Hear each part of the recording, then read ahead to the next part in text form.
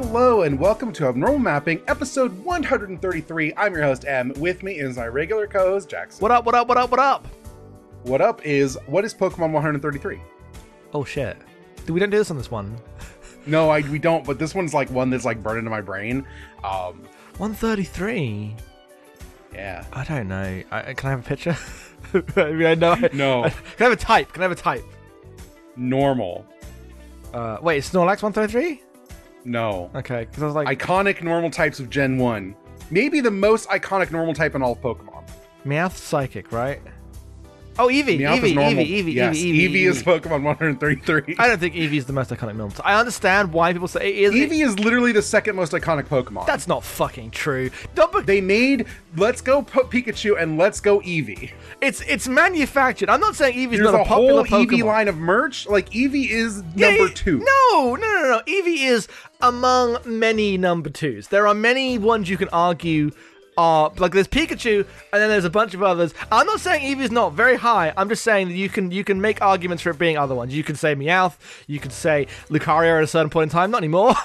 I think Lucario's fallen off somewhat in terms of the demographics of the people who are posting Lucario.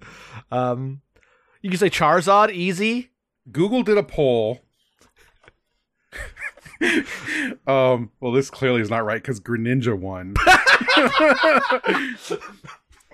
That's pretty funny. This was from 2020. There's like a Google-led Pokemon.com poll, and the top 5 is Umbreon, Charizard, Mimikyu, Lucario, and Greninja. So okay, man. Umbreon is less iconic than Eevee by definition. I don't think any of the evolutions are as like because the whole point is it splits into you pick your one. Pikachu is number 19 and Eevee is number 20. Okay, this list is out of its mind. This is not science in the way that we need science. I want the Pokemon's company. This is what Pokemon merch sell. Which Pokemon sells the most merch? Do we not have the VTuber list of Pokemon? No, there's no way they would give that out. I want the list of Pokemon subs. Man, because you're right. It's Pikachu, and then how's Charizard stock doing? To be fair, these I think days? Charizard and Gengar are both up there in like Eevee levels of popularity. Yes. What are the non-Gen 1 ones that are up there? Lucario, yeah. Genuinely, Lucario is very popular. I hate him, but what are you gonna do? A Mimikyu, they fucking nailed it with Mimikyu. They made like a Pokemon, they built merchandise, and they nailed it. I feel like there are a lot of those, but like their shelf life is their gen. I don't see as much. Yeah, Mimikyu but Mimikyu anymore. I feel like has like survived, endured. People love Mimikyu. That's true. Okay. I have another poll. This is retailer eBuyer used data from Linkfluence on the 25 most popular Pokemon, and Pikachu's at the top. So that's how we know. Yeah, that's good. That's what I want to know. That's the first check in the balance. This is some kind of data analysis. Yeah. How are they actually pulling from? Data from Linkfluence on the most 25 popular Pokemon to reveal which are generating the most conversations online, as well as those that are experiencing the most negative and positive comments. Okay. That's not really what I was asking for, but I will take it. It is the best we can get. So we have Pikachu with 2,300,648 number of conversations. Okay, yeah. However, its positive sentiment is just 21%, and negative sentiment is 8.54%. The rest just neutral Pikachu talk. That's what happens in your Mickey Mouse. Checks out. Number 2, Eevee with 636,000. That is a drop off and a half. Oh, it is. Don't get me wrong. Pikachu's the one with a bullet. And positive sentiment 26.4%. Then Charizard with 567,000. Mewtwo with 427,000. But the positive sentiment falls off to 19%, and the negative sentiment goes up to 11%. So. Okay, my psh was justified then. Yes. And Bulbasaur, Charmander, Gengar. And Bulbasaur, positive influence, 150%. It's high. It's 25%. Charmander has more positive sentiment at 31%. I don't know their fucking methodology here. Out of their mind. Bulbasaur is the most positive you can be about a Pokemon. Look at that little guy. For a reason. Pokemon 1, Bulbasaur, nailed it. But Close this whole thing down. I guess you are right. Eevee was second, but my thing is like, there's Pikachu, and then there's a bunch you could argue. I guess also holds up with Charizard being way closer to Eevee than Pikachu is to Eevee. But you were technically correct. Eevee is the number 2 on this the best kind of this correct. list. Yes. You out here doing fucking Futurama references. As we scroll further down, we get Lucario's the first non-Gen 1 one. Yeah. Right after Squirtle. Yeah. Then, I'm also right then after Squirtle. Gardevoir. Gardevoir beats Snorlax somehow because people were horny. There's Umbreon. Garchomp, Dragonite, Gyarados, Absol. I hadn't even heard of that. I'll have to guess him one day. Have we done Absol? Is Absol like next week? No, because we've only got the legendary. No, that's Gen 3, I'm pretty sure. Yeah, I don't know what that is. I must have missed it on my run. Mudkip, Arcanine. Arcanine's fine, but I don't think of Arcanine as like popular Pokemon. Arcanine is not more popular than Ampharos. That's my Arcanine gets a lot of the old heads because it's like in the anime OP and it's just like a very popular. It's a cool Pokemon. I'm not anti-Arcanine, cool guy, but Ampharos. I know. I understand. I'm just telling you why it's like this. Mm-hmm. And then the last one they have on their data is Torterra, so. Mm-hmm. But there you go. That's the Pokemon check-in. Someone comments saying Snorlax is the best boy. He is a big boy. He is a sleepy boy. He is the perfect boy. And that's just all true. God. Anyway. Yeah, video games. Video games. So you've been going through it. Yeah, so incident has happened in the... Okay. My wrist really hurts. Yes. And it's been started at the beginning of the year when I was playing too much of the PlayStation 5 with its fucking terrible controller, which has like a convex way of bending, and so your wrist sits at a bad angle. It's too big for me. Many reasons. Not comfortable. It was giving me RSI. I stopped playing PS5 as much. I thought that would handle it, but going through Earthbound last month, just like suddenly like real bad RSI. Don't quite know what's up. We think it's just a wrist, like I've sprained it somehow and I have to like really take a few months off. Unclear. I'm doing the stretches. I'm using the exercise bands. I don't know. You know, I'm trying to get like an actual doctor to see me. But if a GP will just say, you know, do the stretches. I don't fucking know. I'm not a wrist specialist. Yeah. So I'm doing all the right things, but that does mean that it's difficult to play video games on this video game podcast. Yes. Like Mother 3, I was in bed, I had the brace on, and my hand was just burning the entire time. It was really bad. That was when I took like 2 weeks of just not touching a controller at all, and I've since come back to play Survival Kids, obviously, but it's still really bad. And I'm like, this sucks. This is not really tenable in a way that I was hoping. So I guess the announcement is that we're tragically cancelling the year of handhelds because I can't hold them. Yeah. Which you know, it's fine. The thing about this one, the games that we were really excited to do, we will eventually go back. Yes, we will one day do Aria of Sorrow when I can hold a Game Boy and fiddly get an I still want to play hand. Legend of the River King. We will do that at some point, probably. Yes. But also, gotta admit, doing all these, because we're not doing large games, we really ran up against like all of the notable games are like, we're not doing Etrian Odyssey. It's 50 hours. We don't have time for that. There's a lot of great handheld games that are very long and just not what we're going to do. And like the other, if they're not really long, they're Nintendo games, and we're trying not to do Nintendo games. Fucked up, honestly, how much most of the big games in handheld space are genuine classics, but they're all from Nintendo. Yes. As opposed to today's one, which is the most Konami made a fucking Nintendo game. Yeah, which is a shame, but it won't affect the podcast too much. I can still like I bought a nice ergonomic keyboard when this started, and I got a vertical mouse, so I'm better on the computer than I am on video games. So we're gonna switch to do more of those. games with a keyboard and a mouse, and games that aren't like intensive action games. For a couple months. For a couple we months. intend to, we will go back to normal as soon as Jackson's wrist is not fucked. I mean, yes, I need to see a wrist doctor of some kind when NHS is falling apart. It's a hard thing to do.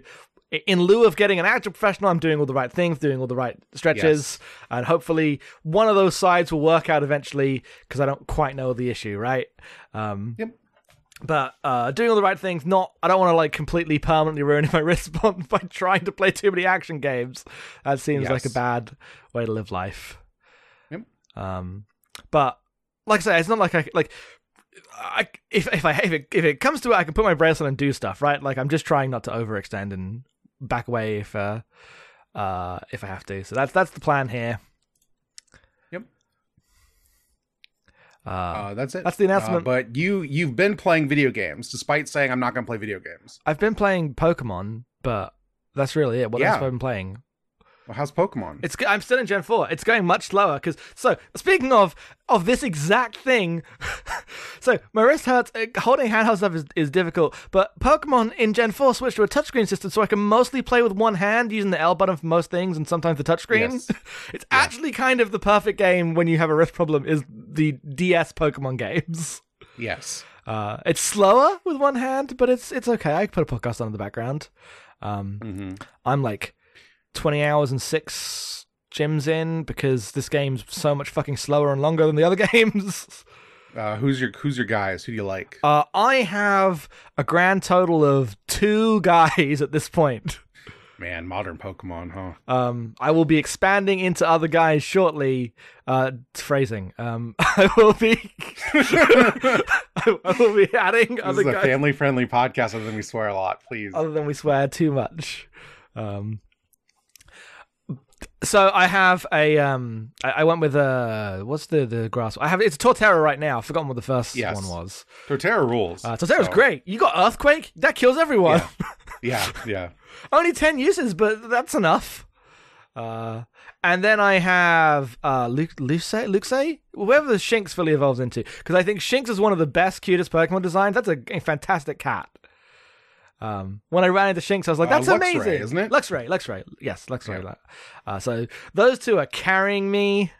I'm always surprised Luxray is not half dark. Looks dark, like a dark. It does look like a dark type. I have a dark move. It can use dark moves.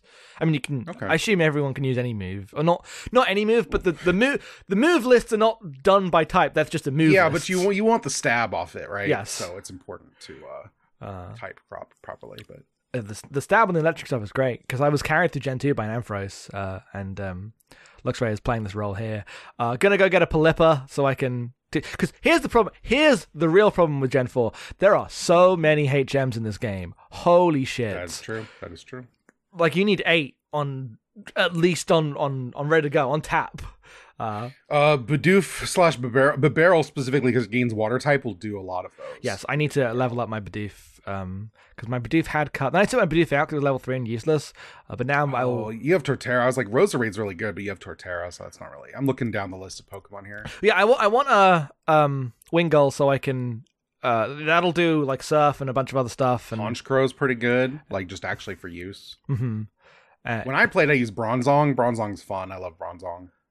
Bronzong's a cool Pokemon, yeah. I want Wingull so I can do Surf and Fly on the same Pokemon, but or it can also be useful as a Pokemon, not just carrying HMs. I don't like Lucario, but Lucario can like single-handedly win the game. Yeah. I have a level 100 Arceus waiting in my thing because because I have my 3DS, I can just turn on the events. And I'm not going to use them to beat the game or cheat through the game, but I will do all the events and then copy all the Pokemon forward into Pokemon Home like I was there in 2007. Right. This is a gen where they just didn't add that many Pokemon. Like a lot of them are like there's some baby forms, there's some new evolutions. It just feels thin, like the new guys. Yeah, I mean this is the only. I'm fairly sure this is the only like 3rd version that expands the Pokedex. Mm-hmm. Because in Platinum, which I'm playing, it's like 200. And the initial version was apparently really limited. Like there was only one, either electric or water type. I think water. I don't remember. There was only one certain type thing. I'm like, which one? Because it can't be either of those. I've already got it. I don't remember. But there were limited things of like you only have one Pokemon if you choose to counter in the regional decks. Yeah. because it was fairly limited, is what I understand. Platinum expands that a little bit. But it is a weird game. I quite like it. I don't think it's anywhere near as good in the Emerald is frictionless. That's one of the most frictionless RPGs I've ever played. Goes down real easy. This one's slower and a bit more annoying, but I still like it. It's Pokemon. You can't go wrong. Yeah. So I'll keep working on those in the background. I don't know what I'm going to do for Gen 5 when I get there. In what way? In that there's two games. There's two video games. Or the other one, I don't have to play Diamond and Pearl then Platinum. I just play Platinum. But Black and White, there's a Black and White 2. Oh, yeah, you do need to play the sequel, yes. I have not played Black and White 2. Because I'm skipping the remakes, right? I don't need to play Heart Gold. One day I may in my life. Yeah, but my goal is to just... People really like Black and White 2, and I just don't know. I never played that one, so... Mm-hmm. But the thing is, it's interesting to me, because I'm only going through the story modes and touristing through so I can enjoy the new one when it comes out. What my experience is not all... a Pokemon fan really cares about all the other stuff. The things that you will spend your 6 months to a year playing a Pokemon game actually doing, which is not necessarily one-to-one in line with the quality of the main campaign. The reason people like these games so much is because of the Battle Frontier stuff that I'm just not engaging with, at least at this point. Maybe one day in my life. But even just playing them, going through the story as very casual RPGs, they're a good time. That's what I'm doing. Pocket Monsters. That's it. Yeah. Okay. So a lot of things I haven't finished. So I got to go with what I've finished. I've been in a gaming hole. You have. You took my gaming energy. There was another podcast that came out where I was talking about Holorexia. That came out this month. It's been a long month. Oh, God, that has been a long month. Did I talk about Elden Ring last podcast? I have no, I don't remember. It doesn't matter, but I stopped. I finished it. Mother 3. It's not listed on here. Man, that might have been since then. Right, because that might have been when all the rest stuff was... God, is that really this month? Jesus. Okay. I have no other take other than I got past the capital and the game got boring and bad. And I was like, I have to keep playing it. It was fine. It was good. And they clearly ran out of money and stretched it too far. And I don't have to keep forcing myself against the bad areas and the kind of shittier bosses. I can just stop playing a video game. You did this 2 times with Breath of the Wild. You don't have to finish these big explory games.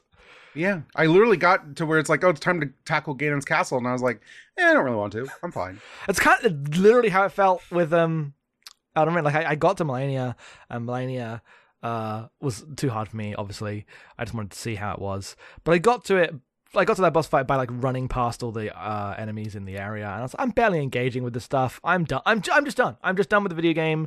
I'll just like it less if I keep forcing myself through it. It's fine to be done with the video game before the video game is done. Mm-hmm. And then just watch the rest of the cutscenes. So now I am in a post Elden Ring world. And if I ever go back, it won't be to complete it, right? It won't be hanging over me. I'll just play it one day again, maybe, or maybe not. Who knows?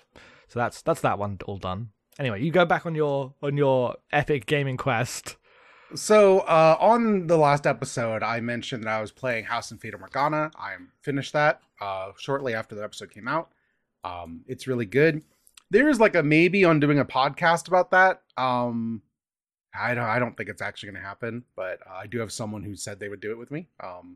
But if it doesn't happen, Fata Morgana is a visual novel that is on PC and PlayStation and Switch. I played the Switch version, which packages together all of the various side stories. And one thing that I think is exclusive for the Switch version, it's some side stories at the end, or maybe it's the sequel thing. I don't remember. And it is a kind of a gothic horror, very light on horror. I mean horror in the sense that bad things happen to people and they're very sad and it's kind of ghosty. Not that there's anything scary in it. Story about people through the ages all getting trapped in this house that causes your life to fall apart. And it's really That's good. where I live. I like it a whole lot. I think it's an incredibly good game. It's not particularly long. As giant famous visual novels go, I think my time was 20-ish hours, give or take. Which How Long to Beat always lists everything as way too long. I think I just read really fast. You do read fairly fast. That is true. Yeah. But I really enjoyed it. I'm gonna play there's like a prequel and then a sequel and then some side matter that's all packaged up, and I will play those eventually and talk about them when I get to them. But that's good. What else? I played Paradise Killer. Oh yeah, I want to play that. That seems really cool.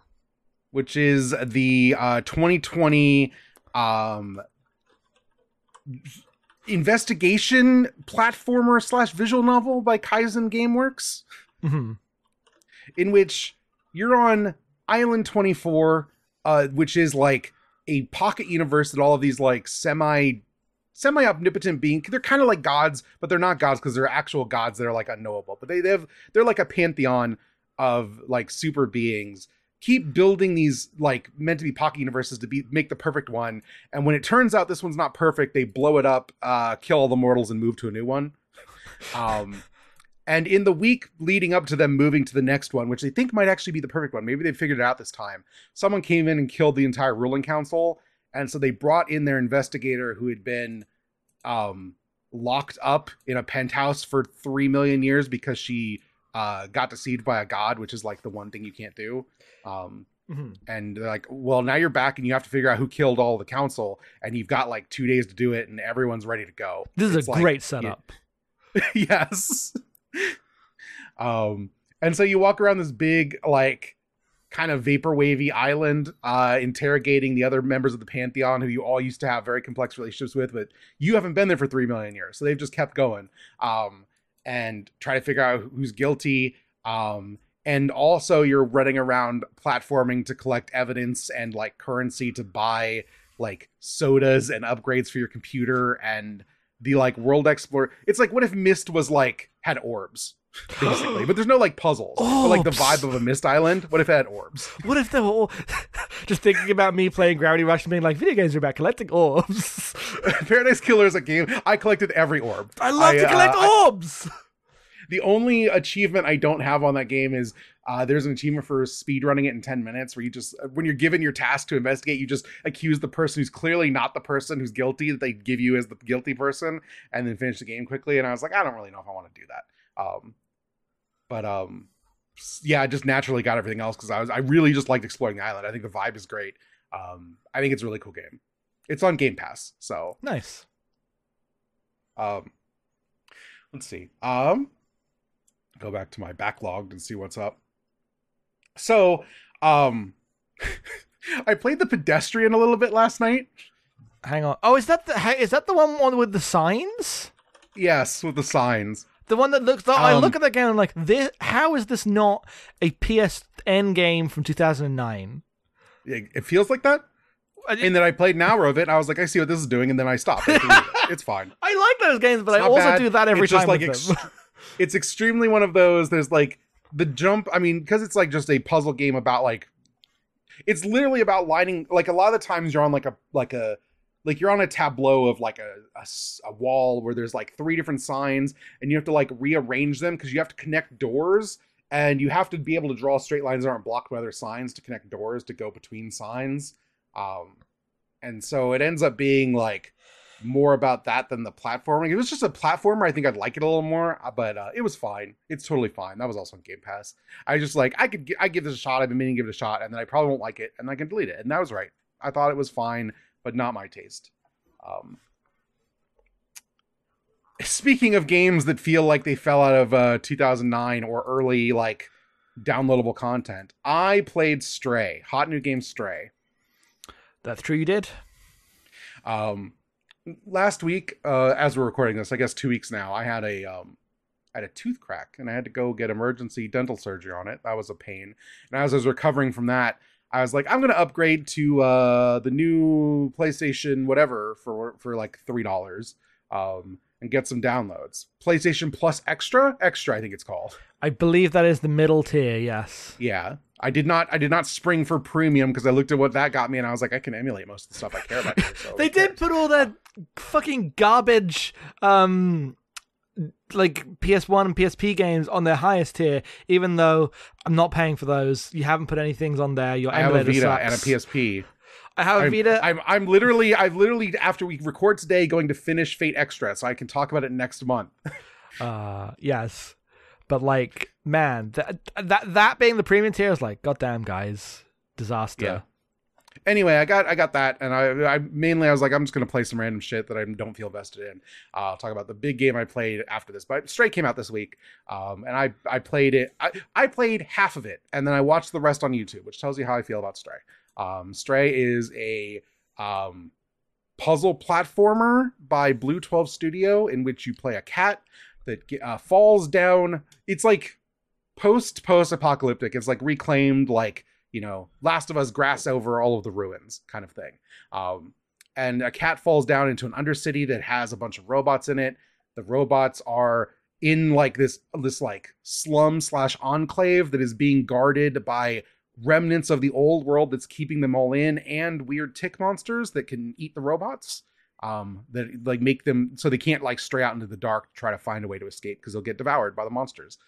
This cat falls in and ends up working with the gets a little robot buddy, like a little drone that attaches to its backpack, and is like, you can help me. And the cat just listens for whatever reason. I don't ask questions. And ends up helping the robots work to escape, find the surface, reconnect with humanity. Who knows? It's like up in the air.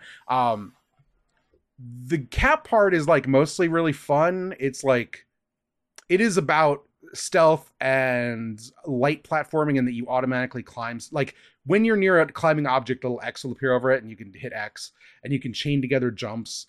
That stuff ends up feeling kind of like modern-ish, not modern, but like mid-period Assassin's Creed, where you're just like flow stating your jumps by hitting the flow state button, you know?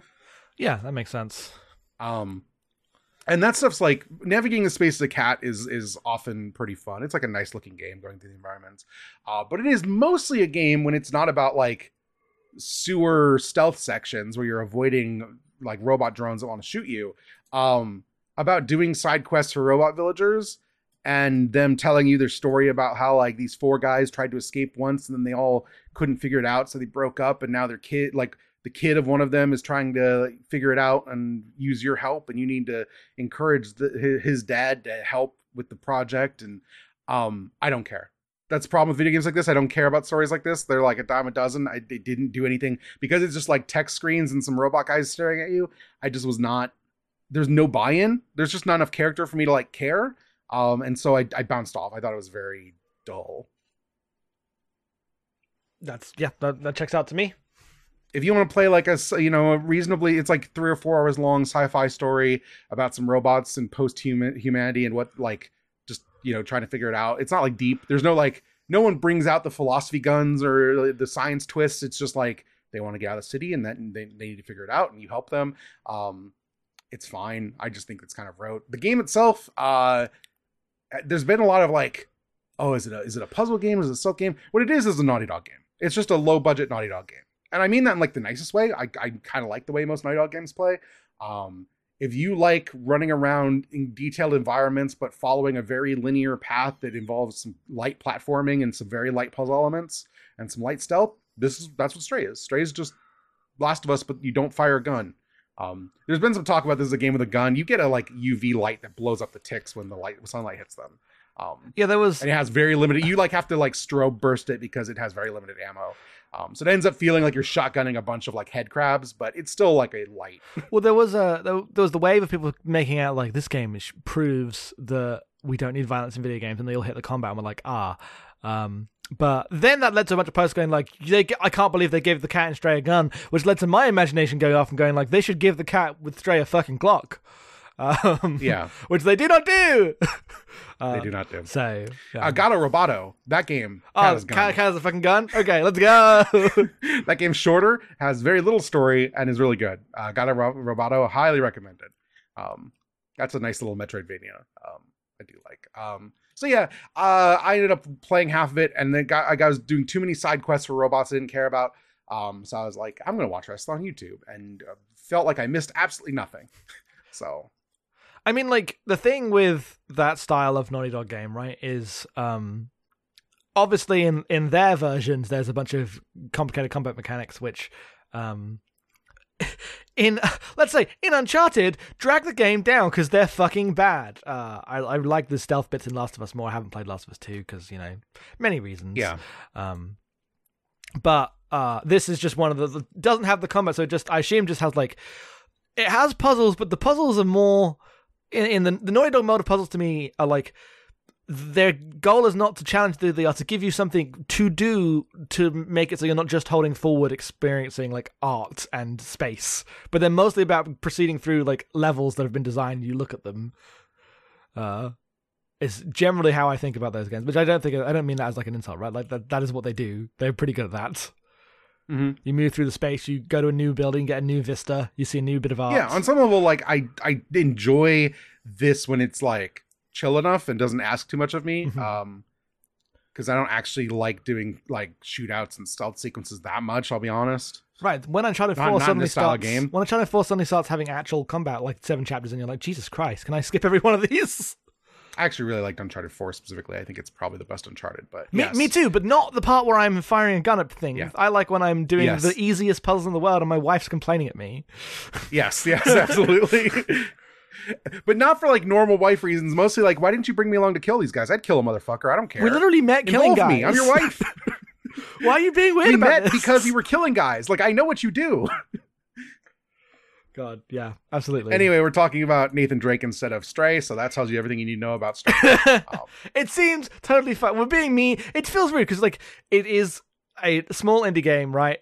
Not that small, but it is relative to its attention and the like light that's being cast on it. A relatively small indie game, which makes the standards a little unfair. I think that it is like of the tier of your like we talked about with Pedestrian or like Contrast, or like it's like a really small team. It looks really nice because they're working on Unreal, and Unreal really easy to make things look nice. And if the engines, like a game looking nice is not a sign of like money at this point, right? No, because like you can make a few assets look really good if you're really smart about it. The main thing is like this is a game about helping robots escape from a city underground in a post-human world. Mm-hmm. The part you play as a cat feels almost incidental, and I feel like when they made a cat game and when the ads started talking about a cat wandering through, I think it sold a different experience than most people got. And I think it like blew it up beyond the game's capacity to withhold like discourse about it. Like people are talking about like, this is what it means to have games about violence, or what does the ending fail the premise, blah, blah, blah. It's like, this is just, it's a 3-hour game about helping robots. It's not meant, it just can't sustain this, right? It's not a That Game Company game, right? Like, I just don't think it's coherently constructed enough in that way to withstand the scrutiny it's getting, because there are no fucking video games. Yes, and there's not a critique of Stray, just the position of it in the... Yeah. It's genuinely, sometimes some games hit ads that blow them up and they get more attention because there's nothing else around them, and it ends up hurting the game because it's just a modest game about some stuff and people held on to the other thing. The part where it's a game about being a cat, genuinely like 20% of the game. It's really not that important to the rest of it. Every once in a while you get to scratch something. And it's like, yeah, okay, sure. I like the adaptive triggers, I guess. But that's it.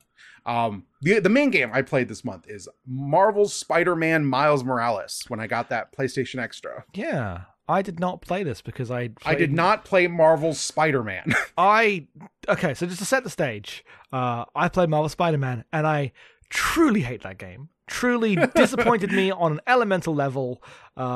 Like, all the story is about how Peter's a cop and cops are good and all the prisoners are evil and you should need to clear New York City of the genetic filth. You think I'm exaggerating? I'm barely exaggerating. Christ, that game's bad. But then my biggest disappointment was that the swinging sucks. The swinging is so bad.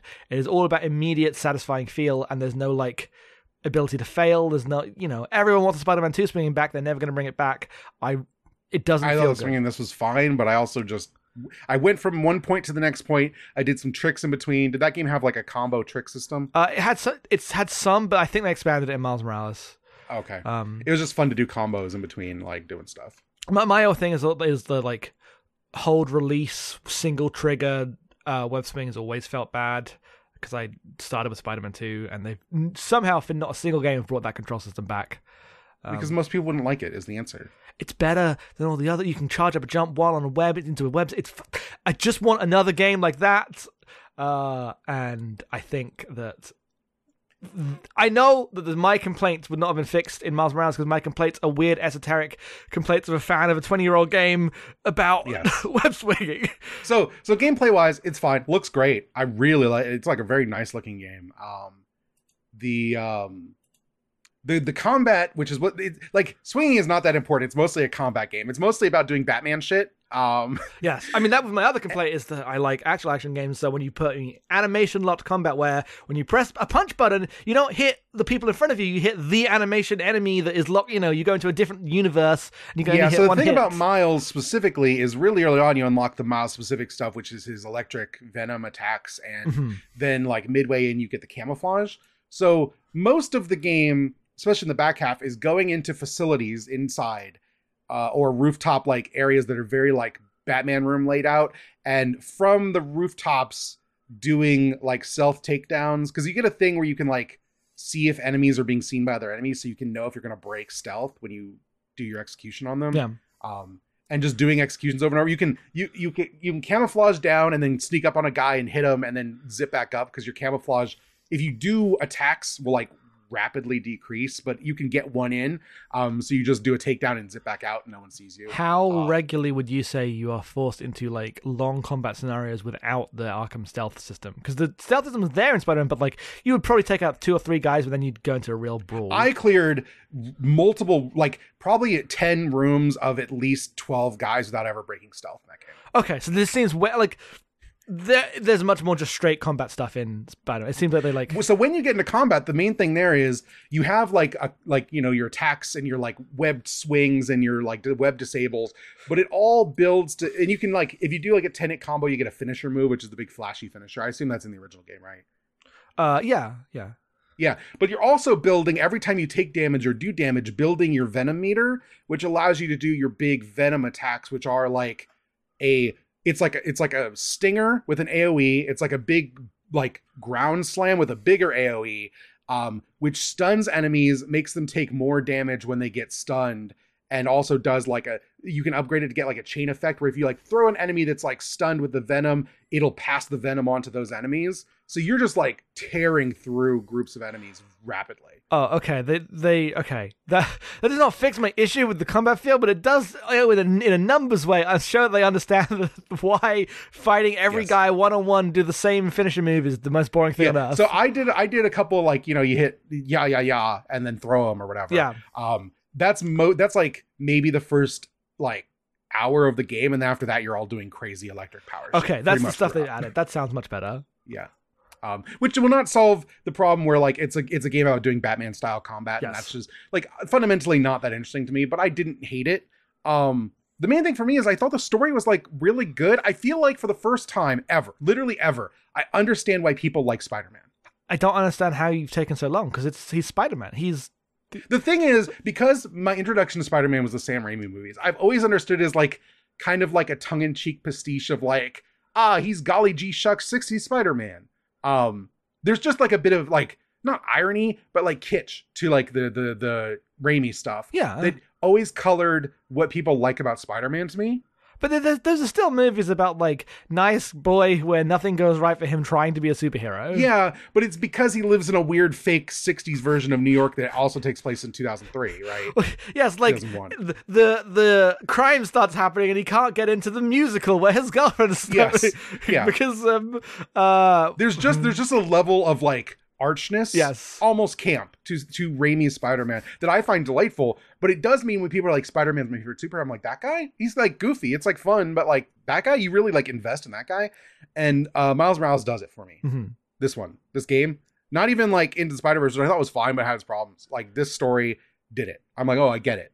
I mean, I haven't seen Into the Spider-Verse because I'm bad at doing anything, but I assume that is a story about 5 different Spider-Men across the universe cannot, by definition, be about the like low stakes version of why people like Spider-Man in his normal status quo. So I want to talk a bit about the actual story of this, because we had heard it in rough when it came out. When it came out, I looked up what happened. I kind of shook my head. All the main things are true. Your dad was a cop. He died at some point. He's dead in this. Spoilers, obviously. For Yeah. anyone listening. Your mom is running for city council, Mhm. or because she wants to, be part of the neighborhood. As new money's moving in, there's like an evil guy who just looks like the most evil man. He's like straight out of he's like, what if Paul Walker was still alive and got kind of pudgy and is an evil executive? I wish Paul Walker was still alive and got kind of pudgy. I'm gonna see if I can find this guy.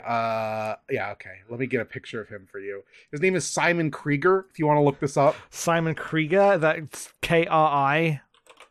Krieger. Yeah, if you want to Google him and search him. He does look like Paul Walker if he got kind of pudgy. Yeah. I wish Paul Walker had survived and got kind of pudgy. That would be way better. Yeah, this guy sucks. He's like running a clean energy thing that wants to come in. Turns out his clean energy makes people sick. Whatever. Miles's childhood friend Finn, who is this girl whose brother was working on this project, and when she realized her brother was getting sick, he developed it. He made it, and then he started getting sick, and his team started getting sick, and they wanted to shut it down. And Krieger and his team of cyber troopers that he just owns, because all companies are PMCs in superhero universes, and the real world. In the real world, they just hire the real cops. They don't need to have their own PMCs. They do also need to have their own PMCs. Some of them. Some of them. So because he stops them, and her brother dies, and so this is when Miles goes to his charter school or whatever. They could fall out of touch. His dad dies. They meet again after a couple years. They're like, oh, what have you been doing? She's like, oh, I kind of I dropped out of my robotics program. And that's because she is now the Tinkerer, the villain of the story, who is building an underground. The gang is literally called Underground, with all of her robotics to try to take down this group. Mm-hmm. She wants to sabotage the clean energy and blow up the facility, and then they'll be forced to admit that it's dangerous. Get the information. She's gonna break in, get the information, reveal it, blah blah blah. In doing this, Krieger finds out that what she's going to do, and overcharges the reactor. So when she blows it up, it's going to actually blow up all of Harlem. She doesn't know that. Anyway, gonna blow up all of Harlem, where everybody lives, and then he's just gonna get to land develop the whole thing. Even if he loses this thing, he'll win the war, right? Everyone dies, and he just gets to come in and be like, oh, we're gonna clean up the whole place, and now it's all gonna be owned by me. Real scummy real world land development stuff. The reason that Miles cannot reason with her is because at some point he reveals that he's Spider-Man and that they've been at odds, and she already doesn't trust him because he's been trying to stop her as Spider-Man and lie. He snuck into her secret gang and said he wanted to join up and help her fight the good fight, and then immediately was like, actually what I want you to do is the right thing and turn yourself in. And she was like, why are you like this? You know that this is the right thing to do. And the main conflict is not about stopping her because she's right but too much. It's specifically he wants to live up to the legacy of Peter Parker and his dad being a cop. And Peter Parker went on vacation to Europe with Mary Jane for a week. The game takes place over a week where Peter Parker's on fucking vacation. And he's like, what is it? He's like, and as he goes around and does things at the beginning of the game, everyone's like, we want real Spider-Man. You're not real Spider-Man. You're new Spider-Man. Fuck you. Who are you? Why are you helping me? And he's like, no, I'm the other guy's out of town. I'm trying to do my best. And everyone slowly comes around or whatever. But he just believes he has to live up to being Peter Parker, not failing Peter Parker's ideal of doing the good thing. And his dad's idea of what and his mom, I guess, also his idea of what being a good citizen is. At the same time, he's discovering his uncle's the Prowler, and his childhood sweetheart is a villain who's genuinely correct, and just not knowing how to square those two things, because he wants to help her, but she won't trust him now because he blew up her trust trying to do Peter Parker shit. She won't listen to him, and now everyone's gonna die. And I think the stuff about trying to, because he's a 17-year-old trying to do society's idea of the right thing, and it just doesn't apply or work for him. That's the thing. I was like, oh, I get it now. It's he's just doesn't know who he is yet. I mean, that's the thing about Spider-Man. He doesn't know what the fuck he's about. Yes, that is especially the young Spider-Man stuff. Yeah, I was like, oh, I see it now. I mean, this is what genuinely separates the good Spider-Man writers from the bad Spider-Man writers, is the ones that understand that the Spider-Man villains almost universally, not all the time, Green Goblin's a fucking shitbag. Yeah. But a lot of them are just small-time criminals who are struggling with the same problem Spider-Man is of being Yes. poor and Yes. wanting to live in New York City. Yes. And when you get writers that understand that and like have like, and then like some of the, Bendis is not necessarily one of these guys. I read a lot of Ultimate Spider-Man. I like it, but he is not very good at all that because he is dumb. Yeah. He's the one, he comes up with Miles and immediately is why we have the Prowler being his like criminal family and then the cop family, and this is the battle of this black kid's soul. That's all Bendis. So dumb the guy. way this game plays it is like, at the first he's like, oh, why is Uncle Aaron not allowed to come over for dinner, right? Like his mom doesn't want to talk to him. He doesn't know that he's a criminal.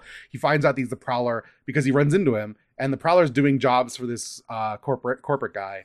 But he does jobs for everybody, right? Like he's just like a mercenary, like thief, ne'er-do-well kind of guy. Yeah. But he once he like immediately spots that Spider-Man's his nephew, because he talks, he works at like a train station. Spider-Man does something for him. He's like, oh, you're Miles, how's it going? Like, I can't believe you're doing this now. And he's like, oh, tries to run away. He just comes across as like he's like a guy that sometimes Spider-Man's gonna have to fight, but he doesn't like feel betrayed. It's not like, Uncle Aaron, how could you? Why are you a bad guy? It's like, oh, my uncle does some stuff I don't approve of, but we're still family. Mm-hmm. And like, he like ends up helping, and once his mom finds out he's Spider-Man, he's like, I should have told you, whatever, I'm sorry. And she's like, no, I don't care that you're Spider, I care that you're like believing in yourself and not actually a bum running around like skipping class for good reason. Like, what you're doing makes more sense now to me. I hope you're safe. Like, I'm always gonna love you, whatever. And just like being a character has to understand that the world isn't good for him or people around him, and like understanding that his mom has chosen a path that is like very like respectable, but that has its own shortfalls, and he's gonna have to live in a space where he navigates people who do more evil than him and do more societal good, quote unquote, than him, and he's got to straddle both, and it's hard. It's just good. It's like a good morality tale of like what it is to be a person in the world that like lives in a world where not everything's clear cut. And I think it fucking nails it. Yeah, no, like I said, that's generally the good Spider-Man stuff. Because when I heard about this game, I looked at what happened, but I only got the broad strokes and was like, oh, he has to fucking beat up his friend who's just right, but okay. But I guess as described, a situation where the final boss is just correct, but due to reasons, it's actually okay to beat them up because they just don't understand that this would. The final boss is like mad at you and mad at herself because blowing up this building will not bring her brother back, and is taking that out on you because now that the thing's overloading, she still just wants to punch someone. That's the thing that matters. You have to get through to her because she's like in grief. That's it. You know what? Doesn't actually, as described, does not make it sound better. That is every bad Marvel movie. It's about grief and but trauma. I just think it works. I think they yeah. build up the character relationships where I'm just like, yeah, I like these characters. I think the game I wish it had like more story stuff, which is I never say about a video game. Yeah, no. So I'm not arguing with you. I'm saying this is why at launch when described, I was like, I need to play that. Yeah. It sounds better. I thought it was pretty good actually in the execution. Yeah. Yeah, it made. So the thing about this is I was like, oh, damn, this is cool. I can't read the Bendis Spider-Man though. Are you fucking kidding me? No, I mean, I was like, where do I go from this? And the answer is probably nowhere, honestly. There's a lot of Ultimate Spider-Man that does some of this stuff well. I really like when it hits, but it hits at like maybe 40%. There's good stuff around like Peter realizes like. Peter keeps coming into conflict with the Kingpin, and the Kingpin just gets out of jail, right? Like he's the fucking Kingpin, and realizing like I'm no one. But then like Shield starts mattering too much. There's too many crossover things. It's modern Marvel. I don't know where the good, slightly older Spider-Man is. I know like you can go read the fucking Clone Saga or something dumb. But that's genuinely the Spider-Man I'm most interested in reading. If I was going to read some actual Spider-Man comics, I've always thought the Clone Saga sounded cool as fuck. It sounds really cool. I agree with you. I will also one day probably read it, but I don't know where like I don't know where just the platonic good Spider-Man story is. Like, what's that? That Superman, but the one where it's out of the one I read, Secret Identity, whatever that one. Oh yeah. I don't know what the equivalent of that is for Spider-Man. Yeah. I know. But yeah. I specifically like, what's like a good Miles Morales thing that isn't ruined by having an event happen 3 like months into it? And the answer is none, because that's how Marvel works now. Yeah, he's too recent. He starts out with Bendis in ways that are like, man, and then even this one. So that, all this happens. I think it's really good. But then like at the end, your mom's like, it's up to you to decide how you feel about people's lives, but you can't judge them. Like, what they do is their choice. You can't control them. You can feel certain ways about it, but you shouldn't judge them. And you just got to figure out your own way through the world. You're like, great. And then you go hang out with Peter Parker, who's like, yeah, me and MJ had a great time. And then there's like a tease of Green Goblin in the next game. And I'm like, oh, well, it goes right back to bullshit then. I don't give a shit about Insomniac's Marvel Spider-Man 2, right? I assume the writing team for Miles Morales is not the same. I assume the writing team with Spider-Man 1 has more in common with Spider-Man 2 than Miles Morales. Yes. Because I know, like, they brought, I know, like, Evan Narcissus is involved, and I know there's a whole team. Yes. I don't know what it is exactly, but I do know that the Spider-Man 1 writing is god awful. I assume this game does not have, the cops from the convicts from Rikers have escaped, and we have to team up with the heroic NYPD to clean New York. They genuinely have, there's like there's almost zero contact with real cops in this game. Like, deliberately, the people writing this were like, well, that fucking sucked. Let's not touch any of that. You tap into the new cop surveillance towers, and they're mostly pretty good. Man, Spider-Man 2018, bad game. Seems like they wrestled a lot of that back for this one. Yeah. Like I said, it's not like the best thing in the world, but I'm like.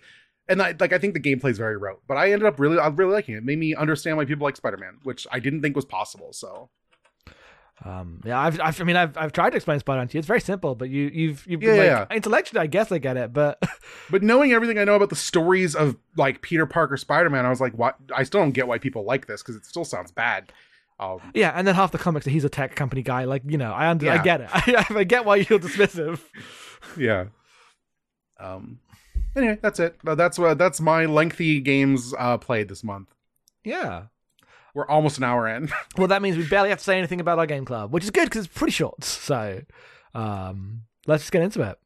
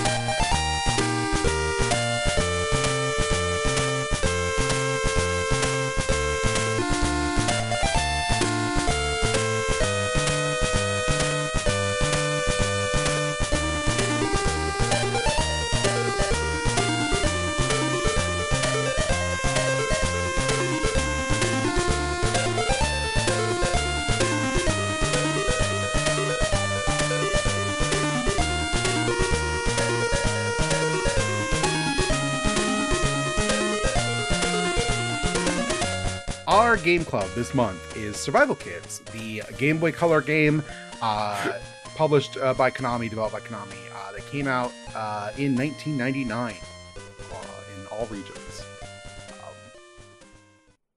This game was suggested to me by our friend Crystal, who's been on an episode or two of this, right? Yeah, pretty sure. Played Wario Land or whatever it was. Lauren and yeah, and something else. There was something else Crystal's on, wasn't there? Escape from Butcher Bay. Oh god, that was ages ago, man.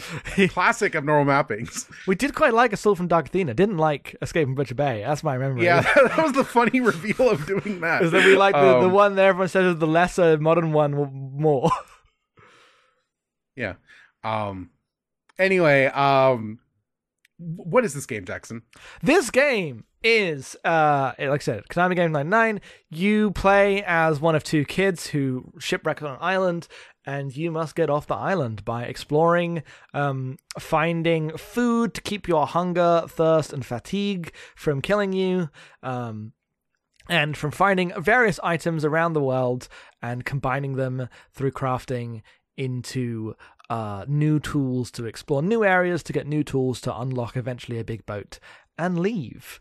Along the way, you find the other playable character who is also shipwrecked on the island, and you can help them and nurse them back to health, and leave together at the end in the true ending, where you then get married 10 years later. Because that's the ending I got naturally playing the game. Yes, that is the actual ending. There are 7 other endings, but that is the actual intended ending, the true ending. Yes. Is you feed enough honey to this shipwrecked girl/boy, and they marry you 10 years later. That's how it works. Give them a necklace. Give them a they love you. necklace. Very funny, but extremely light on plot. That's the whole game. Yeah. So this game is a top-down, like, screen-to-screen adventure game in the style of, like, specifically Link's Awakening. Instead of, like, normal health, you have a hunger meter, a life meter, a thirst meter, and a energy, like an exhaustion meter that you all have to manage. Mostly by eating and drinking, and, you know, if your exhaustion goes down, you can sleep. But you'll find enough things around the world because you can eat grasses and plants. You can cook.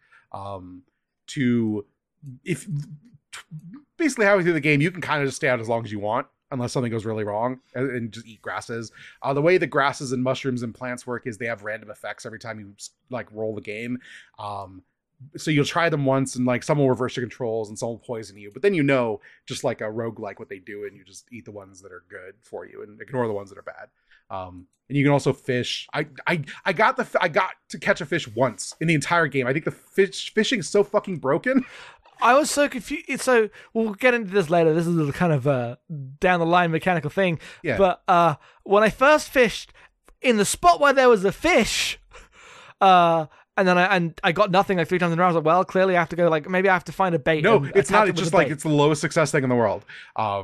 Yes. The actual way I got most of my food was shooting things with arrows. There's, like, animals that you find, you can shoot them with an arrow. Though honestly, if you're just moving through the space fast enough, the fruits and stuff will keep you pretty well done most of the time. But every once in a while, having a cured meat on you is not a bad idea, because the meat goes bad really fast unless you mix it with grasses, and then it, like, is preserved meat, and that lasts longer. Yes. But mostly it's like the common survival thing where you get bark and a stick, and you use that to make a kindling. You rub the bark and stick together and make a fire, which means you can make a fire anywhere, which helps you with cooking food. You make a bow and arrow. You make a fishing rod out of obvious stuff you find around. But it has the traditional RPG, really limited inventory space, so it radically reduces your desire to turtle, because you couldn't hold it all if you wanted to. Yes, you can't. Which is the secret to me with survival games, is my default state is, well, I have to spend the first 7 weeks here building up an infinite stock of food before I do anything, just in case. It's really interesting in how much you can draw a line between this game and modern survival games, and how much is already here, but also how radically different it is. Like, this game has crafting. Yes. But it functions far more like adventure game item combinations than it does put stick, like feather, crafting. and sharp rock together and make a arrow. Yeah. In ways that I think are, like, often work, but often are, like, obtuse, and then I get annoyed, like, oh, I could have done that hours ago. Okay. Well, here's my question. There's, like, a bit where you go into, like, a Lost Woods little screen. Yes. Is there a way to know naturally how to do this with Lost Woods? Because I just looked it up. I mean, I just figured it out. I didn't have to look it up. It's up, right, down, left, but I don't know how you would know that naturally without experimenting. I mean, you know when you're on a new screen, so you just have to remember what takes you to a new screen. Okay. And not a repeated I was screen. just like, does somewhere in the game tell you that that's the path or not? I don't know. I did it by going through the screens a couple times, realizing which ways took me, like, to a new screen, and then when because I saw what was happening. In the first one, you have a monkey you can follow up. Yeah, the monkey. But that monkey's gone, so I was like, well, this is a Lost Woods, because I immediately went left, and I was like, oh, it's Lost Woods, and I looked up the solution, because I was like, I don't have time for this, but I don't know how the game tells you other than brute forcing it. I guess it's only 4 screens. It's not that hard to do. I guess I just brute forced it. It was not difficult. That was not like one of the particularly annoying bits. Yeah, I was just curious if they found a way other than that. No. So yeah, it's mostly that. There's, like, a couple, like, mini games you play. There's, like, your monkey knocks down some fruit. There's one where the monkey has to climb up to get a coconut. There's one where you throw a big rock in the water to get some fish to come up. It seems to work better than a fucking fishing rod. It works so much better than a fishing rod. And then there's, like, a ruin where there's actual ass fucking Zelda gate key puzzles. Yes, no, the big climax of the game is an actual Zelda dungeon.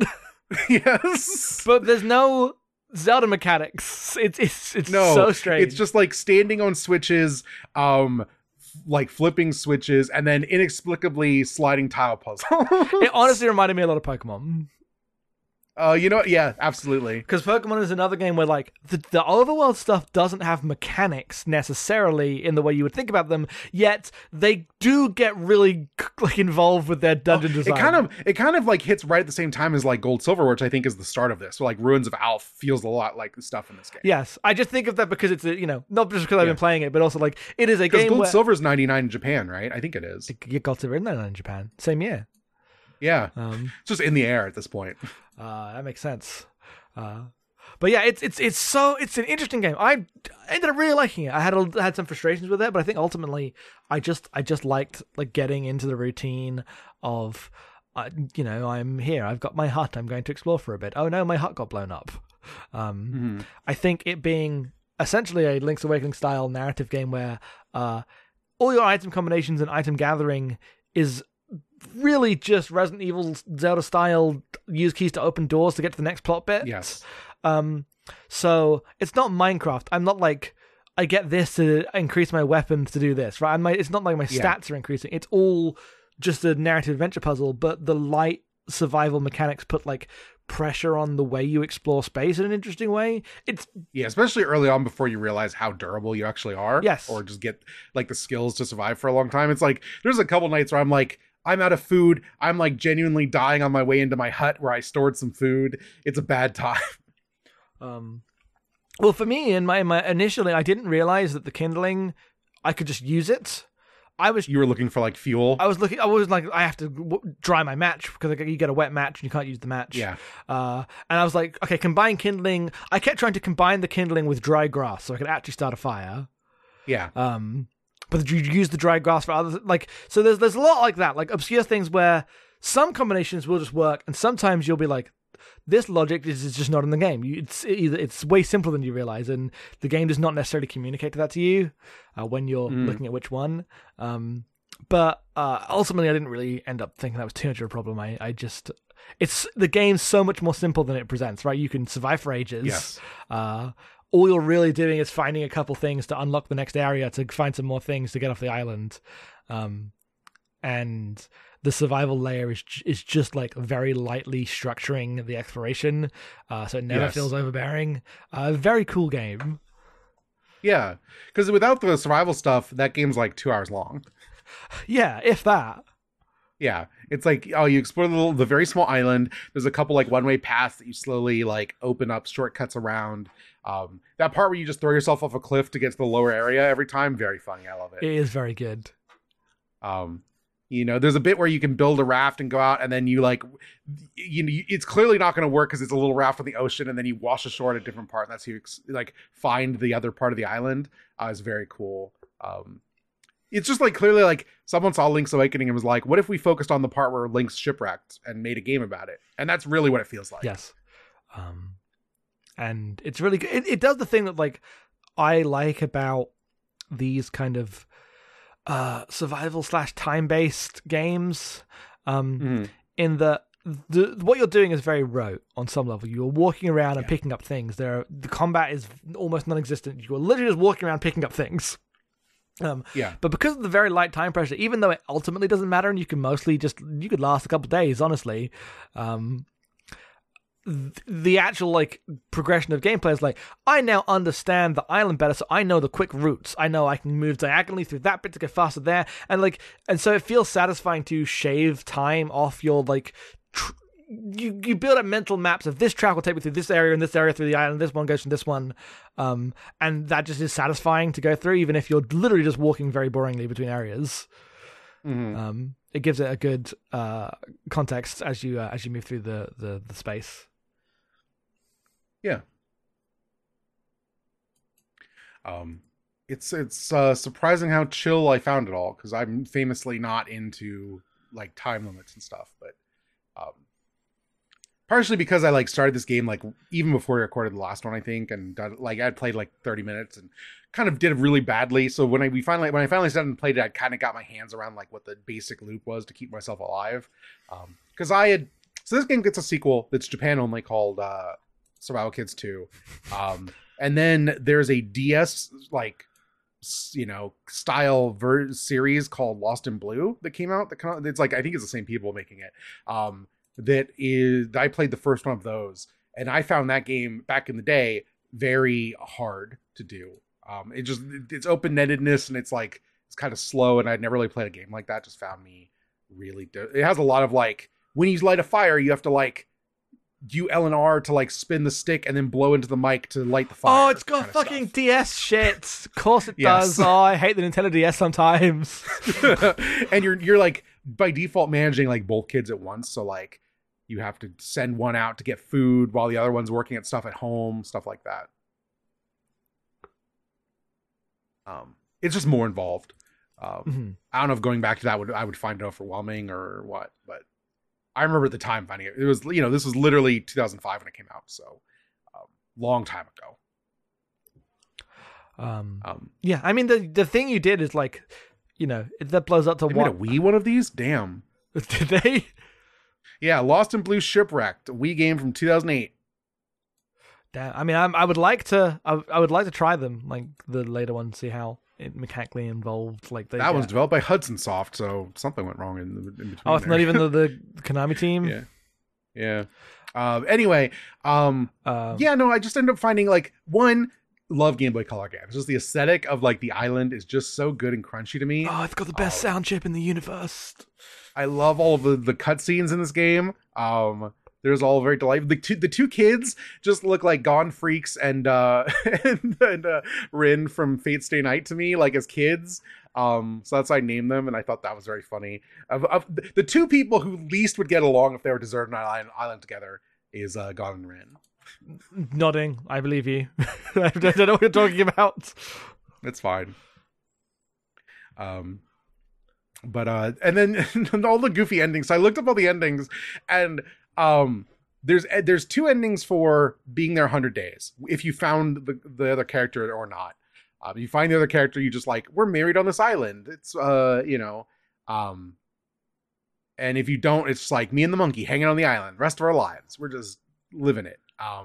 Getting to 100 days seems really hard. I think I was in the low 50s when I finished. Yeah, I was a little higher because I spent like, before I knew how the fire worked. I'd already done the early bit before, so yeah. I mean, that's the thing, is that like my real thing was, before I realized how durable I was. My day was like, my early days, I would literally do one thing and then go to sleep because I was worried about like how intense the survival stuff was, and I was constantly being overloaded with items, so I was always going back to the shack to like drop off my stuff and manage my inventory space, which I got a little more lax with as I went on and realized I could just find I can basically find meat anywhere. But yeah, you would have to try to get to 100 days. That seems honestly very boring. Yep. There's one for if you speedrun getting the radio and batteries together, you can get you can hear that they're still doing a search, and you can use the boards on the beach to make an SOS sign and get picked up on like day like 6 or something. Yeah, that's pretty good. And then there's like, you escape the island by yourself in the big boat. Oh, there's one for you didn't take enough supplies and you got on the raft and you just die out at sea. Yep. And then there's like, you found the big boat, you didn't find the other kid, because if you don't find the campfire and examine it, you won't find the other kid. Where you just take the big boat and leave with the monkey. There's one where you take it, but you didn't heal the other kid, and then they die on the way. That one's so funny. Oh yeah, let me just. I've beat the game. What happens? Oh, she fucking dies. Is you on the boat, and then they collapse on the deck. It's so funny. Because like, I can imagine being a kid and not realizing that I had to actually like constantly feed the other kids. Mm-hmm. And imagine you finish this game and then the character just fucking dies. That's so funny. Yeah. Oh, incredible. And I don't think that's 8, but I don't remember what the other ones are. So I think that's 8. Did we not get all of them? I don't remember. Stay on the island, leave the island as friends, leave the island and get married. Because those are 2 different endings. Oh, yeah. There's both of you stay on the island. Yeah. Yeah, maybe. So I think we're there with the variations. But yeah, and every time you get a new ending, it like reveals parts of a like you 100% the game like mural of the kids and the monkey, which is very cute. I cannot imagine playing this game 8 times. I guess it's more like 4 times with the. How many times do you have to get to 100 days though? Jesus. Twice. If you look on YouTube, there's like speed run for all 8 endings categories that are like 2 hours long. It's not very long, so. Because once you get to that point, you can just go to bed over and over again. You burn through those days real fast. Oh, I guess you don't like lose any health unless you move. Yeah, because all time and actions take place when you move, not on like a timer. Which I honestly think is a really good. I think that's a good system because moving efficiently is like part of the gameplay. Yes, I saw some discussion of like. When I was just looking at what do people think about Survivor Kids, people go, it's weird you only like happens when you move, but it means you have time to like make decisions about your crafting, but you have to consider where you move efficiently. I think that is a good and intentional choice, not just the fact that it's on a Game Boy. Yeah, I think it would genuinely be a harder game if it was time passing cause that stuff. Yes, because then like decision making takes energy, and I just think that's like rude to a game. Let me stop and think. Otherwise, I'm just going to turn your game off and think later. Right, like I can already pause the game. Yeah. But yeah, I ended up really enjoying this one. It's like really short. I think my time was probably around like 6 hours, something like that. If we count the time where we started and like whatever, it's probably more like 7-ish. But yeah, around that I would say. It took me about 5 hours. But it was really delightful. I'm excited to play the second one. Like I said, I don't think I'm gonna go forward in Lost in Blue, but I'd like to check out the second one. That has a English translation. I would be more likely to switch to Lost in Blue. They make it sound as if you're playing both kids at the same time, just looking at the cover and stuff. But I don't know. It's called Survival Kids to Escape the Twin Islands. So it makes me. It also has Game Link cable support. So it must have actual multiplayer or something. Okay. I'm interested because I thought it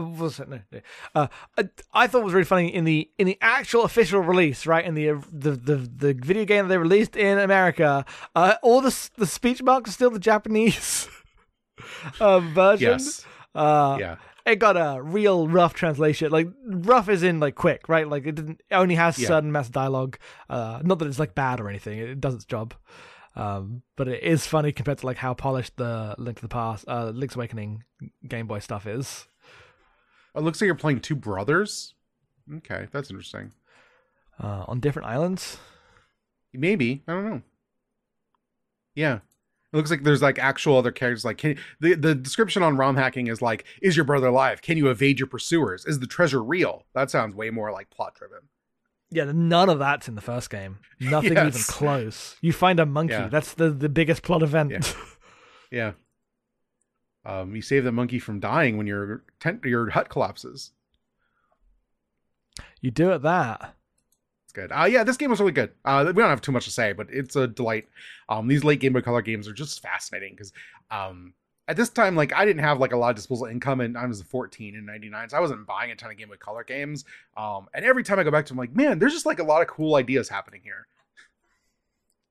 Yeah. No, I enjoyed it. I like, man, Game Boy Color games, they're cool. Yeah. All right. With that, if we just want to go to questions. Let's go to questions.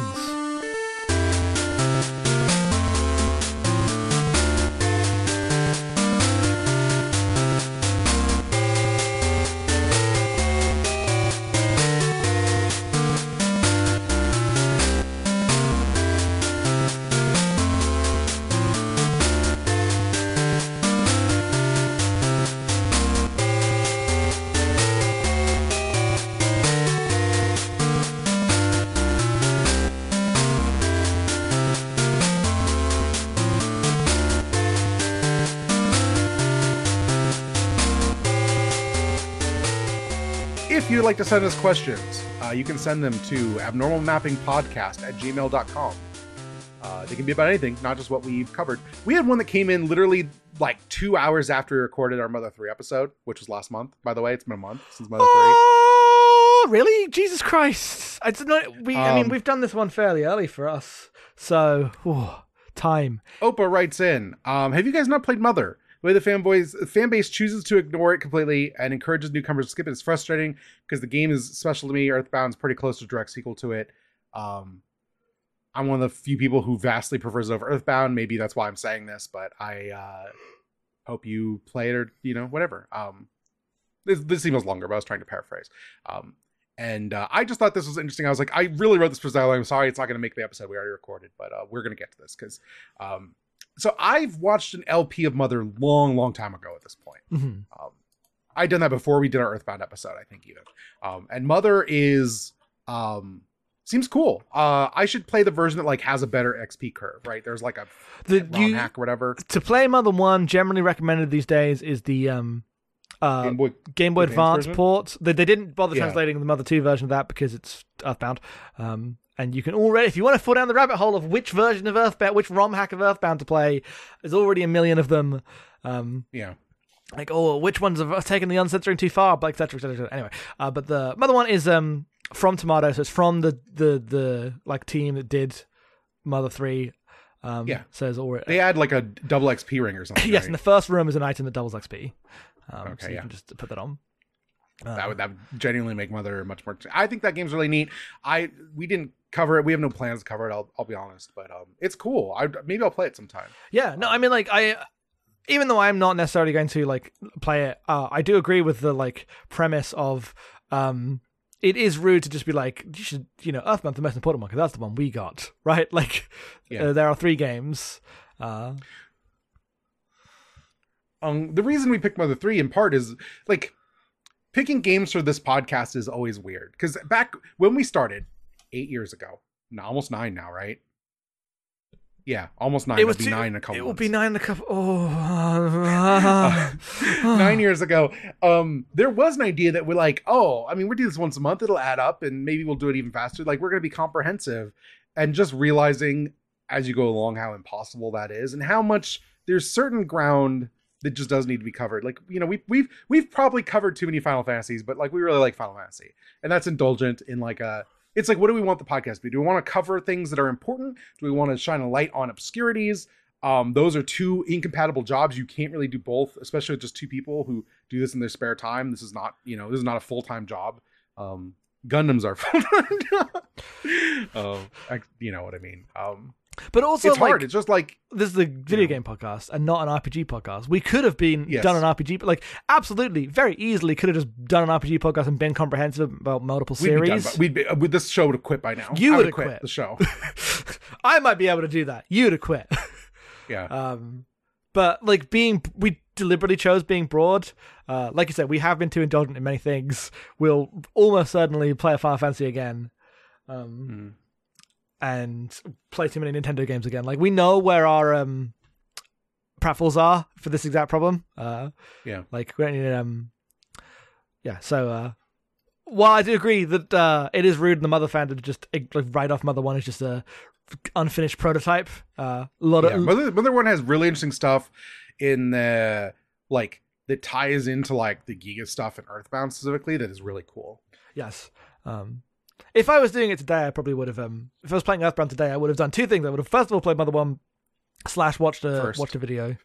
And then I would have spent 4 hours deciding which version of Earthbound to play. Like I said, that's a rabbit hole and a half. I just played Earthbound, the fucking video game that came out in 1994. That's what I did. That's what I prefer. You know what? If I get a hack that just increases the drop rates of those really rare items, I'd get that. There are so many different Mother 2 hacks at this point to either restore whatever, to keep certain things. I don't want to restore. I just want the game to be a little less grindy. I mean, I think you have those too. Those exist as well. Like 100% those exist on some level. Mm-hmm. But yeah, no, I feel bad on some level. We will never pick all the games everyone wants us to do, partially because it's our we pick games we're excited for because otherwise, or curious about, because otherwise the episodes are bummers for us to do. It's a lot of work. Mm-hmm. And also we just can't do everything. But like I really wish we could do Final Fantasy V, but I don't think it's like an interesting episode. I just like Jackson needs to play Final Fantasy V, and I'd like to revisit it at some point. I'm not going to probably, but I don't think that episode's good. I don't think it's like worth doing, so we haven't done it. Yeah. I think a Mother episode would interesting and shine light on a game that gets not enough attention. But also, I do think there's value in us knowing who we were and knowing the reputation of Mother 3 to go into Mother 3 and be like, it's a normal video game, and in some ways, it's already been surpassed by other entries in indie JRPGs at the point, and also its reflectiveness. People ran with it in ways that are weird. Like I like Mother 3 quite a bit, but like our reception to it was like not what the fandom reception is like one of the best games ever made is, right? I mean, Mother 3 is really easy because you play it and you go, the entire like weird fandom of Mother 3 is the thing that Mother 3 is arguing against. But like its entire project is against that Super Mario Petrol video. Is not singular, right? Like, No. we've just played enough games that talk about this stuff also. But I mean, that's a more broad problem. Of it is video games are very similar. Way more similar than other. Well, you know what? We've been watching Gundam. That's not true. But Gundam's a franchise, right? Like, if you're doing a anime podcast, you can go so broad, and that's true of games as well. Is what we've done. But you have to like really go broad, like forward in like genre and style. Yeah. If you're playing RPGs, then you're going to play a lot of the same games, have a lot of the same conversations. And I don't necessarily think that's like a problem. I think there's value in going deep on things. There are a lot of people who do that. Sometimes I wish I could do that because I would love to just play RPGs all the time. But ultimately, lately, that's not what we chose to do with our podcast. Yeah, because you would die. Yeah. Yeah, so that's like not a great, like, it is an imperfect answer. Yes. This is an imperfect podcast for an imperfect world because we do not have infinite time or attention or energy, right?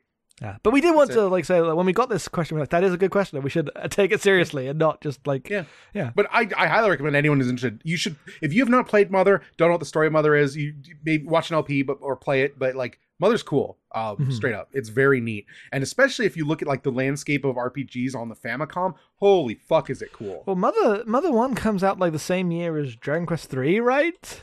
Yeah, and it's like archaic in structure comparatively, but no one's doing games about the things that Mother's about. Well, like Earthbound is, when it comes out in the West, right, is already wild for being a game set in modern times. That's an RPG, but like you look at. Well, they know Live Alive had already come out. Right, Live Alive had already come out. I'm just loading up my spreadsheet that I at one point made of like, here are all the JRPGs that I might want to play one day, and I'm not going to. It's too many JRPGs, but I still have the spreadsheet around to look up. Okay, there's Mother 3. What's before it? It's right around not Final. I mean, it is right after Final Fantasy 2, but also Phantasy Star 2, East 1 and 2. Yeah, Dragon Quest 3 is the year before. Megami Tensei 1 is the year before, but it's before Megami Tensei 2, I think. Unless I put that somewhere else. You know, talk about a cool game about modern times, Megami Tensei. Yeah. But that's early in JRPGs, because Dragon Quest hits and then there's some Dragon Quest clones. But, man, Mother, damn. Yeah. Anyway, Eric writes in, we had a question last time about playing games in foreign languages, consulting guides, which we didn't really have much on. But did you ever have games where you played them before you had a firm grasp on just reading and had to like figure it out, or had to ask your parents for help or whatever, or just didn't understand something because you were young? I have a very clear answer to this because I think I've told it on this podcast before. But I wish I had a good answer, but my mum did not want me playing video games. That's why I'm like, my first console was an Xbox, and you think about how old I am, and like, that seems a little late. Yeah, my so I always had consoles. My parents did not care. But I specifically remember when I played Mario RPG, like I read most of the text, like I could read, but I don't remember. Like I didn't know what an RPG was, so like I didn't understand what XP was, and every time I leveled up I just picked something. I was like, why does this thing happen sometimes after battle and sometimes it doesn't? I guess like my numbers are going up, which I just knew was good. If your numbers go up in a game, that's good, but I didn't know what any of it meant because I was just really young and just hadn't considered like played that type of game before. I remember messing around with Zelda 2 as like a genuine child, like 5 years old, just not understanding how any of the like lock and key puzzles of it went together. It was just a weird world to explore. Yeah, I mean, I remember being confused by a lot of games, not necessarily in like before language, but like I played Jedi Outcast 2 as a kid, and I never made it past the first level. I got to there's a bit where there's blue, red, green colored keys on a big terminal, and you can go to the left and you go down a little bit and explore. But I never got past that little bit. I don't know exactly where in that first base I stopped, but that's always as far as I got before being confused. What year was this? Jedi Outcast 2? Yeah. Like 2002? Why? Oh my god. No, just nothing. I was in high school. Um, Playing GameCube and reading Tolkien in 2002. and then I get an Xbox like 18 months later. And then Okay. I'm more because my issue is not necessarily that I'm young. It's also that I haven't been playing video games since I was 4. Yeah, that's the thing. Is I literally my earliest memory is playing NES games when I was like 4 years old. Like I get Halo for the first time when I'm 10, right? Like I'm already Yeah. 10, I'd be gaming. and I've until now the only games I've played are like at friends' houses, so I'm like lightly familiar with things like Crash Bandicoot, Tony Hawk's. Yeah. These are the things I've played at other people's houses. But like I play Halo and I'm like, I can't do first person. I deliberately switched to the third person mode in Jedi Outcast because I didn't know how to do it, and that was where my like learning started. Mm-hmm. When I was 10. So yeah, it's less an age thing and more just a video game familiarity thing. It's hard to learn how to fucking control a video game. Yeah. Can't relate, but okay. What Pokemon would fit best as a monster added to a Final Fantasy game? What Digimon? Probably a Gen 1 Pokemon, because those are the most like... I mean, the answer is clearly Togemon. That's like just default, like absolutely. I mean, no that's already a contest. Cactuar. I know, but sometimes they just slam dunk it for you. You don't have to do much work. I mean, Togemon is just one of the greatest designs of anyone in anything and any ever. They put boxing gloves on a cactus. yeah. That's true. I think the Pokemon I would pick is a Liepard. I don't even know what that is. It's Liepard. Liepard. It just looks like a Quirrell. I don't actually know how you say that thing. Oh, a Quirrell? Yeah. Yeah. This is a totally... I've never said it aloud before because I don't play D&D, so... this is a totally fine mid Pokemon. Man, some of these drawings of Liepard are slightly too horny for... Oh, no. Yeah. Ooh, backing out of here. Backing out of this Google image search. Let me off. Yeah, fair enough. Yeah. Do you have a Digimon? I mean, you got it with Togemon, so I'm like, which other way do you go? I don't really... You don't have to pick something else. I just don't really know how I would define Final Fantasy monster design. When you say Final Fantasy monsters, I think of the class. I think of goblins. I think of Marlboros. I think of Cactars. I think of bombs. I think of Quirrells. Yeah, I think of the ones that because I'm not a D&D person, I think of Mind Flayers as Final Fantasy monsters. Well, and I know that's not true. I would never do that. But like the first time I ever encountered those things were in Final Fantasy. Yeah, I mean, it's not that I don't know what monsters are in Final Fantasy. It's that Tonberries. I do think of Tom Brady's. It's that like because they're just like kind of fantasy stuff ripped off from D&D. Yeah. They don't have like a singular design ethos in the way that Dragon Quest monsters, or even like you get to when Kaneko's doing the Shin Megami Tensei demons, right? Like, Yeah. Which is not necessarily a bad thing. It means that like you can have very varied. I think the enemies. ones I've named are iconic, Yes. especially the way that they're designed in Final Fantasy. Maybe not the Mind Flayer, but everything else. If you see the Final Fantasy one, you're like, oh, that's the Final Fantasy monster. I'm not saying they're not iconic and known. I'm saying that in the same way as when I look at a like generic. I'm saying that it's more difficult to make one that isn't one of those, but that has the Final Fantasy monster style, as opposed to like you could just make up a fake Dragon Quest monster right now. You just draw it like Toriyama. Oh yeah, for sure. So that's what makes the question hard. So I like fucking anyone. I don't know, Kabutarimon. He's a weird guy. Damn. I could see a crunchy like Final Fantasy 4 style Kabutarimon really easily. Yeah, it would look cool. It's the weird, it looks sick. the weird overly detailed beetle stuff. I'm like that could go into Final Fantasy. Yeah. It's SNES Final Fantasy specifically. Yes. God, it would have like such cool sprites. Yeah. Yeah. Are either of you going to purchase the Live Alive Switch remake at a full price for US $60? Actually, it's $50. I think it's not actually $60. It's $50. It's $50. Yeah. This game is extremely important to me, so maybe it's inevitable. So I am not purchasing it. I will get it when it's on sale, but I just played that game. I did run out and buy when Square Enix web store put up the model for the Briki Dio, I did buy that immediately. Yeah. Oh, you mean the Steel Titan? No, I mean the Briki Dio. Steel Titan. I do not, in fact, mean the Steel Titan. It's made of tin. It's the joke. Yeah, it's a tug. I know. But genuinely, like, we've been posting. I retweeted the episode. It got a lot of traction. I think the SNES version is probably the best way to play Live Alive, given some of the like loading times in the Switch version. But it seems like they really did the work to make it like a really good version of Live Alive. They put it now in English. You can play the Japanese voices. The Japanese voice cast is fucking stacked. You couldn't ask for better with people who are still alive to be in that game. Yeah, like there are people who are missing, but it's mostly because they're dead. Yeah, so they did the thing, and I'm like, people who play that way are still going to enjoy Live Alive, and that's great because that's genuinely one of the best games that we've ever played. So yes, but yeah, Jackson might touch it. I will see. When does the podcast come out? I don't know how much you can talk about. When does the podcast come out?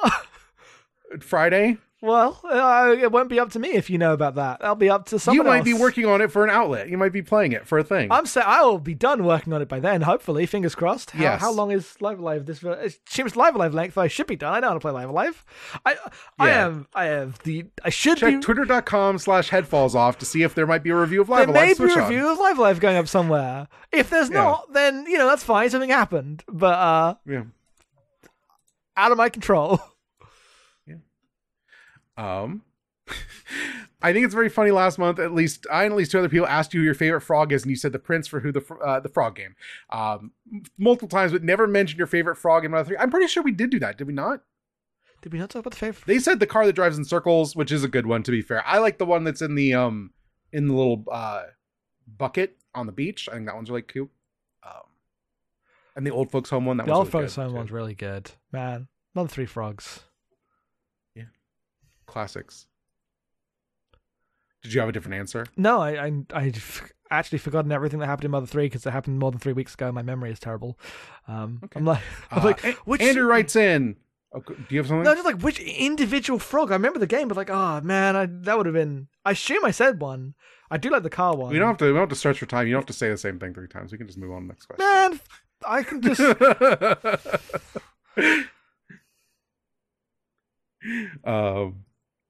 Andrew writes in saying that they really liked our music out in Game of the Year episodes. Me too. We're never doing them again. Me too. They're great. They're great. It's just too much work. And also, we don't play enough. It made more sense games. when we didn't have 6 other podcasts, Yes. Can you remember the first song that really made you notice the quality of video game music composition? Like, what made you go, fuck, video games? For me, it was The Trial and Chrono Trigger when I was maybe 10. For me, it's the whatever the woods in Mario RPG were. That's when you ask me Mario, like, video game music, I'm like, fuck, video game music. That's the one I always think of. I'm like, man, this is so cool. Again, this very is funny given my current opinion of Yokoshima Mario, but what are you gonna do?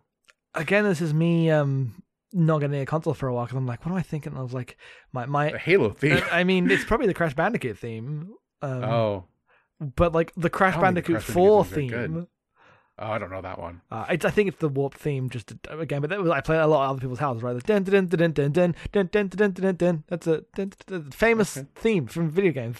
So I would play it. Since like all my earliest memories, like fucking Mario, right? Like I just have like just soaking in like some of the like so video game music that's like so iconic that it's like annoying to talk about. Yeah, I just didn't have that.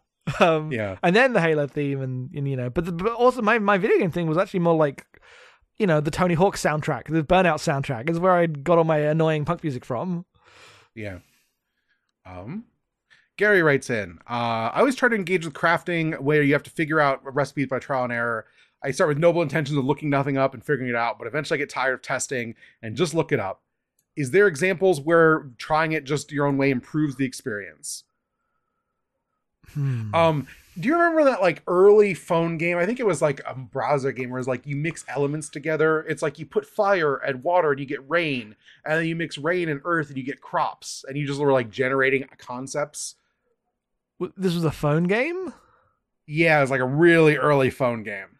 I don't remember this because the thing you're describing is like an actual educational program that It wasn't. It was not. No, but I'm saying that like I remember doing this in school because our chemistry class had they just had the Breath of the Wild system, but you would do it with actual chemical. I remember this just from another thing. Well, yeah, it's called Alchemy. The game is just called Alchemy. Okay. I'm going to send you a picture of like what it looks like as you're like, once you have more things unlocked in Alchemy, like here's your concepts. Just like extremely old phone game. Let me take a look. Have you sent it? Yes, there it is. Oh, this is old. Yeah, I don't remember this specific one. I've not played this. Yeah. That's the game I remember playing way too much time and just like you mix stuff together and make stuff. Like you just drag the icons. I'm going to show you like here's the gameplay screen.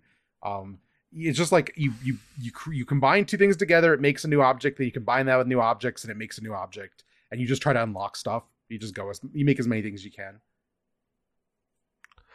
Mm-hmm.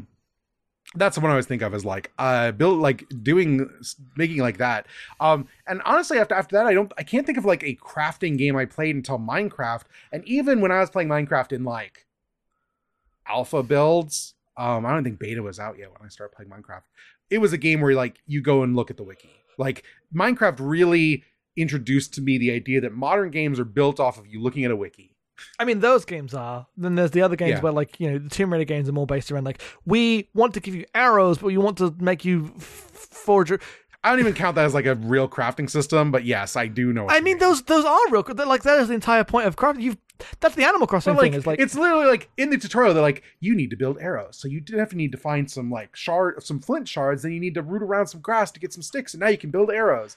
And it's like, great, you just like I just have to like do 2 actions to make arrows instead of just finding arrows around like a normal video game. But that is the purpose of crafting system, is to split up what were just basic actions to fill content in space. I think that's fundamentally different than a game like Rust or Minecraft, where it's about the game is about the process by which you refine materials into other materials to expand your move and like a capacity set. Those are both fundamentally different things, but they are both systems that are culturally called crafting systems. I know, but one of them I think has more purpose than the other. The Tomb Raider one just annoys me. Yeah, it's so true. I don't always get on with the Minecraft version, but like at least I understand why people like it in a way I don't understand why anyone would want that in. Like in The Last of Us, when you have to build your grenades or whatever, I'm like, who wants this? Nobody wants this. I mean, like in its theoretical form, there are choices made by like is abstracting out like when you find ammo in a video game, right? You find ammo in a video game. Sure, but let me just pick up ammo. Yeah, but you don't need to make it more realistic by making that 2 steps instead of 1. Well, it's not about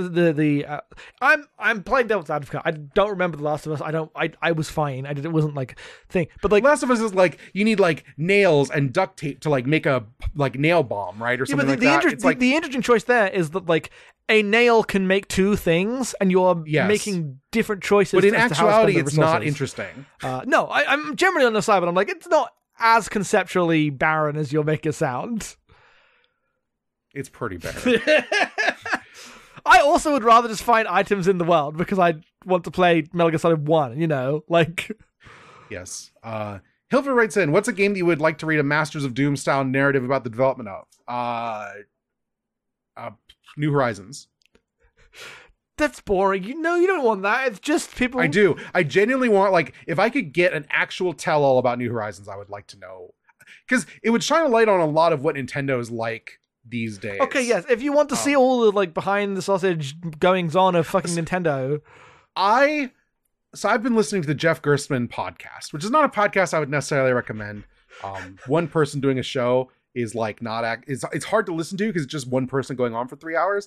But when I'm grinding in when I'm playing Fate Extra, I need something on, and that's what I've been listening to. And there was a bit where he was talking about, there's like a WarioWare game for Switch. Apparently that game was just like done and Nintendo sat on it for like a year, and he like knew about it. People knew about it. Someone had told him like, we got a WarioWare game, we just haven't released it yet. And he's like, Nintendo's just in this weird thing where they'll just finish games and then not really have a space. Like it won't be in their we release 3 games a year slate, so they'll just kind of sit on them. Well, kind of like that 1, 2, 3 Switch sequel that they right. That's apparently the worst game ever that will sully Nintendo's name. In that case, but also you need to know. But also, big question: every sports game comes out unfinished. Yeah. How do those 2 things exist in the same company? I think New Horizons like a nice like framing of a narrative about why Nintendo makes games the way they do now, it doesn't make any fucking sense to me. I would like to know some more about it. And you're never gonna get that information because Nintendo is extremely tight-lipped by nature. Japanese devs just don't like talk shit very often in the same way. Unless you're like Yuji Naka trying to cover up your own bullshit. You're never gonna get it. But if I get to wish for anything, that's the one, because also on top of this, Animal Crossing is one of my favorite things, and I thought New Horizons really fucking sucked. And I'm still like genuinely hurt you. Yes, it's the only bad video game that like genuinely left you wounded. Yeah, like Odyssey I didn't like, but like who cares? There'll be a new Mario game. It probably might suck too. But like I'll watch a speedrun of Odyssey and feel good. When I think about New Horizons, I get mad. Yeah, I mean, you're like, that's the thing with modern Nintendo is it doesn't make sense. Why do they make like? I understand why games broadly are quote unquote unfinished, right? You stretch the resources as best you can. This is the point. Yeah. This is the entire production system. But Nintendo aren't doing that. They're like making very detailed, beautiful, barren games and sitting on them. I don't understand their resource allocation because they make free DLC for them. It's not even to make money. I don't know. So confusing. It's not in line with the normal ways that game companies are evil, right? Yeah. I guess that's a good choice then in that case. I don't really have like, I guess you could say Final Fantasy 15. That'd be a fun one. You got to pick one for you. Pick one that's your heart. In my heart? Yeah. What's the one I'd really like to read this book. But that implies like I mean, like Final Fantasy 15 is like there, but I haven't even played that, right? But like that's because I like know about Nomura and Tabata and how they fucking cancel a video game when it's already come out. That's the stuff I'm thinking about, and I'm like, I could say Metal Gear Solid 5, but I feel like I know basically what happened there, right? That's true. There's not that much secret that I'm going to find out there.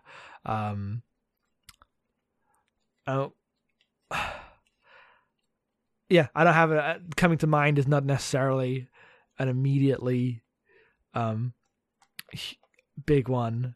I can't think of a game that I'm like, this game came out and it was like I had high expectations, but it was so weird that I have to know what happened. I can't think of one like that.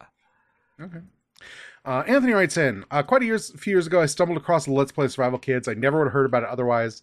Are there any games you just happen to find it through a playthrough of, or otherwise wouldn't have discovered? Any games you consider a favorite, but you've only really interacted with through an LP or such? I feel that way about like Kaizo Mario and like Mario Maker. Like I've played some Mario Maker, obviously, but like I really like watching people play high level like Kaizo Super Mario World stuff and Mario Maker. That's never gonna be me, but I would consider myself into that scene.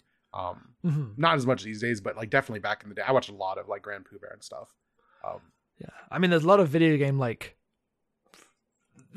YouTube holes I fall into. Yeah.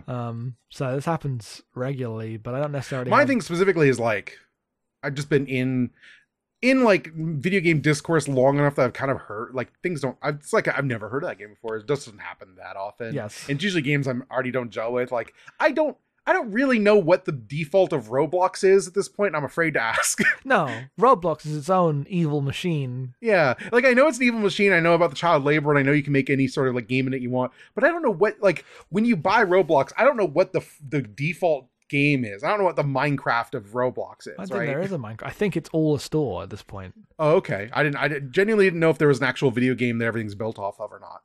I don't know if there's a default Roblox. I feel like the kids load up.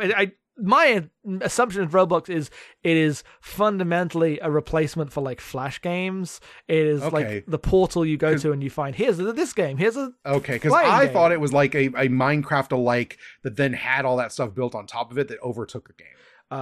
That may be true. I don't actually know. I also don't know. We are both as ignorant discussing this in the moment right now. Yep. We have a long one from 6, and I'm actually going to maybe save for another day because it's really long. And it's kind of a game, and we're almost 2 hours in. So, 6, remind me if this doesn't come up someday. Oh, okay. I'm looking at it. You know what? This is a whole thing. Yes. We will do this one day. 6, we've not forgotten you. Yeah. But, yes. Onion Bug writes in, if Final Fantasy VIII was getting a remake, what would be the abnormal mapping dream voice cast? So my first reaction to this one is they should not make an 8 remake, and if they do, they definitely shouldn't voice act it, because I think 8's fine. Don't fucking touch it. I hate the idea of a bunch of voice actors voicing Squall and Renoa and Zell, and like I think it's foul. I genuinely hate it. But the other day Jackson floated the perfect idea to me. Did I? What did I do? Jackson was like, but imagine if they all talk like Banjo-Kazooie. Wasn't that Nora? Oh, that might have been Nora. I thought that was you. No, I've mentioned how I made that edit for the Pokemon when the guy came out and went. Okay, I'm pretty sure that was you, but it might have been Nora. I think Nora said it. Okay. Either way, the idea of them all coming out and talking like that is too fucking funny. They should do that. Taking the question seriously, we don't know enough about like Western voice actors to actually cast the American version. And even our Japanese voice actor thing, they're all 40 years old. We don't know enough about modern anime.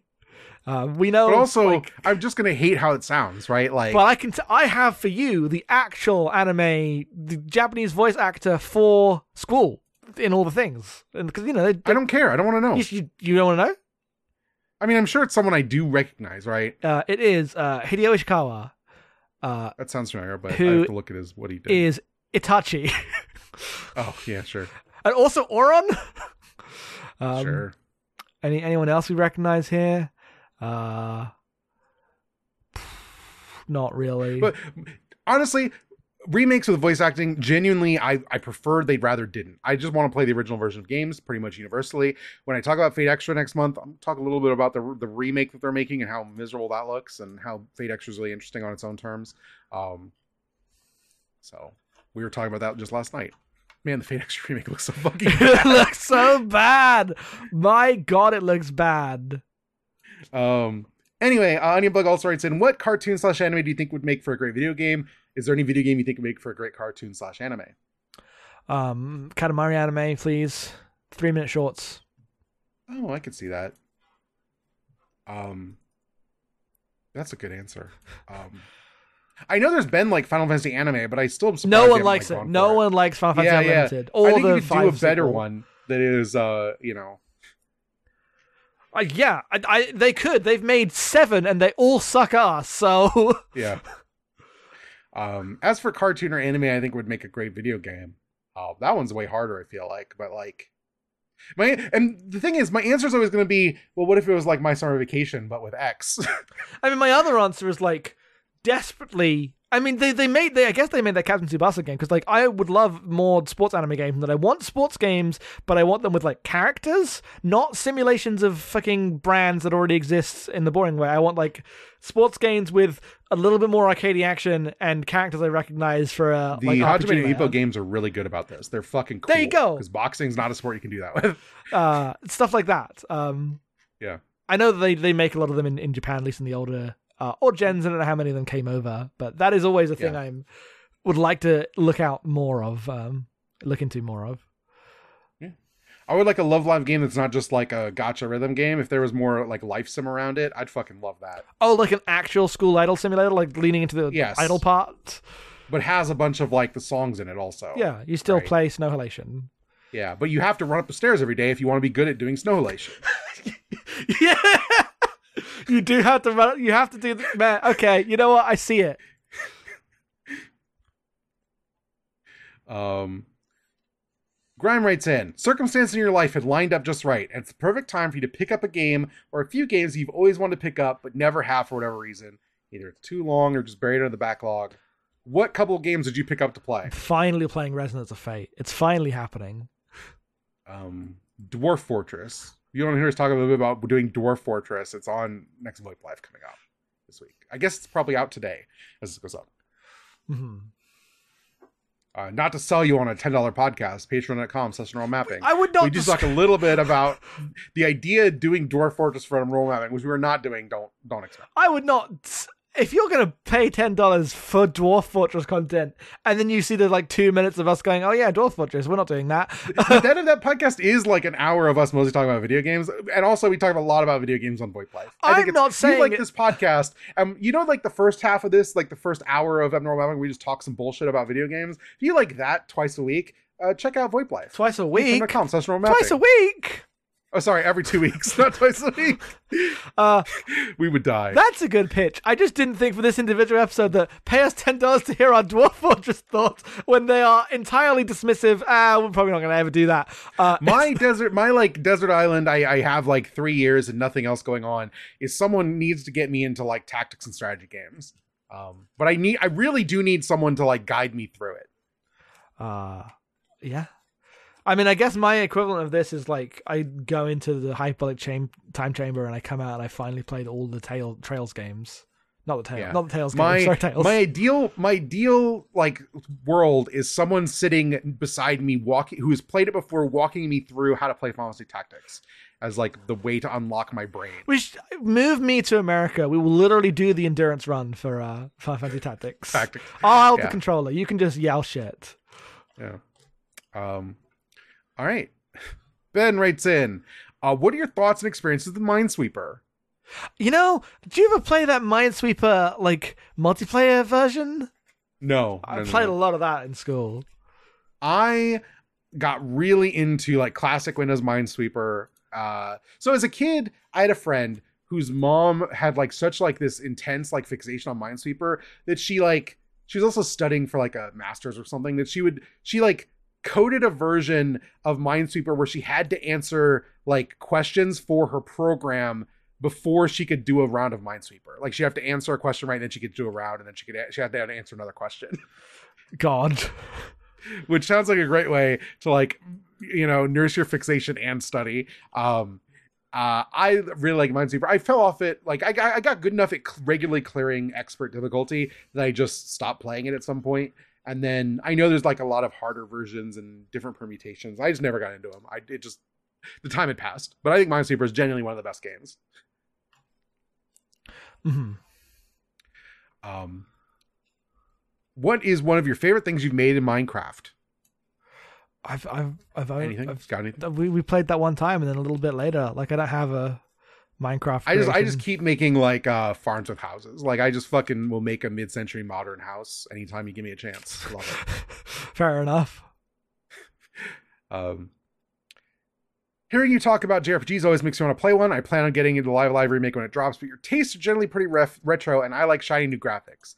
Love Persona 5, for example. Do you have any good go-to 3D JRPG Rex? Is Atelier any good? I wouldn't. Unless you're going to go play Ryza specifically, I wouldn't start with Atelier.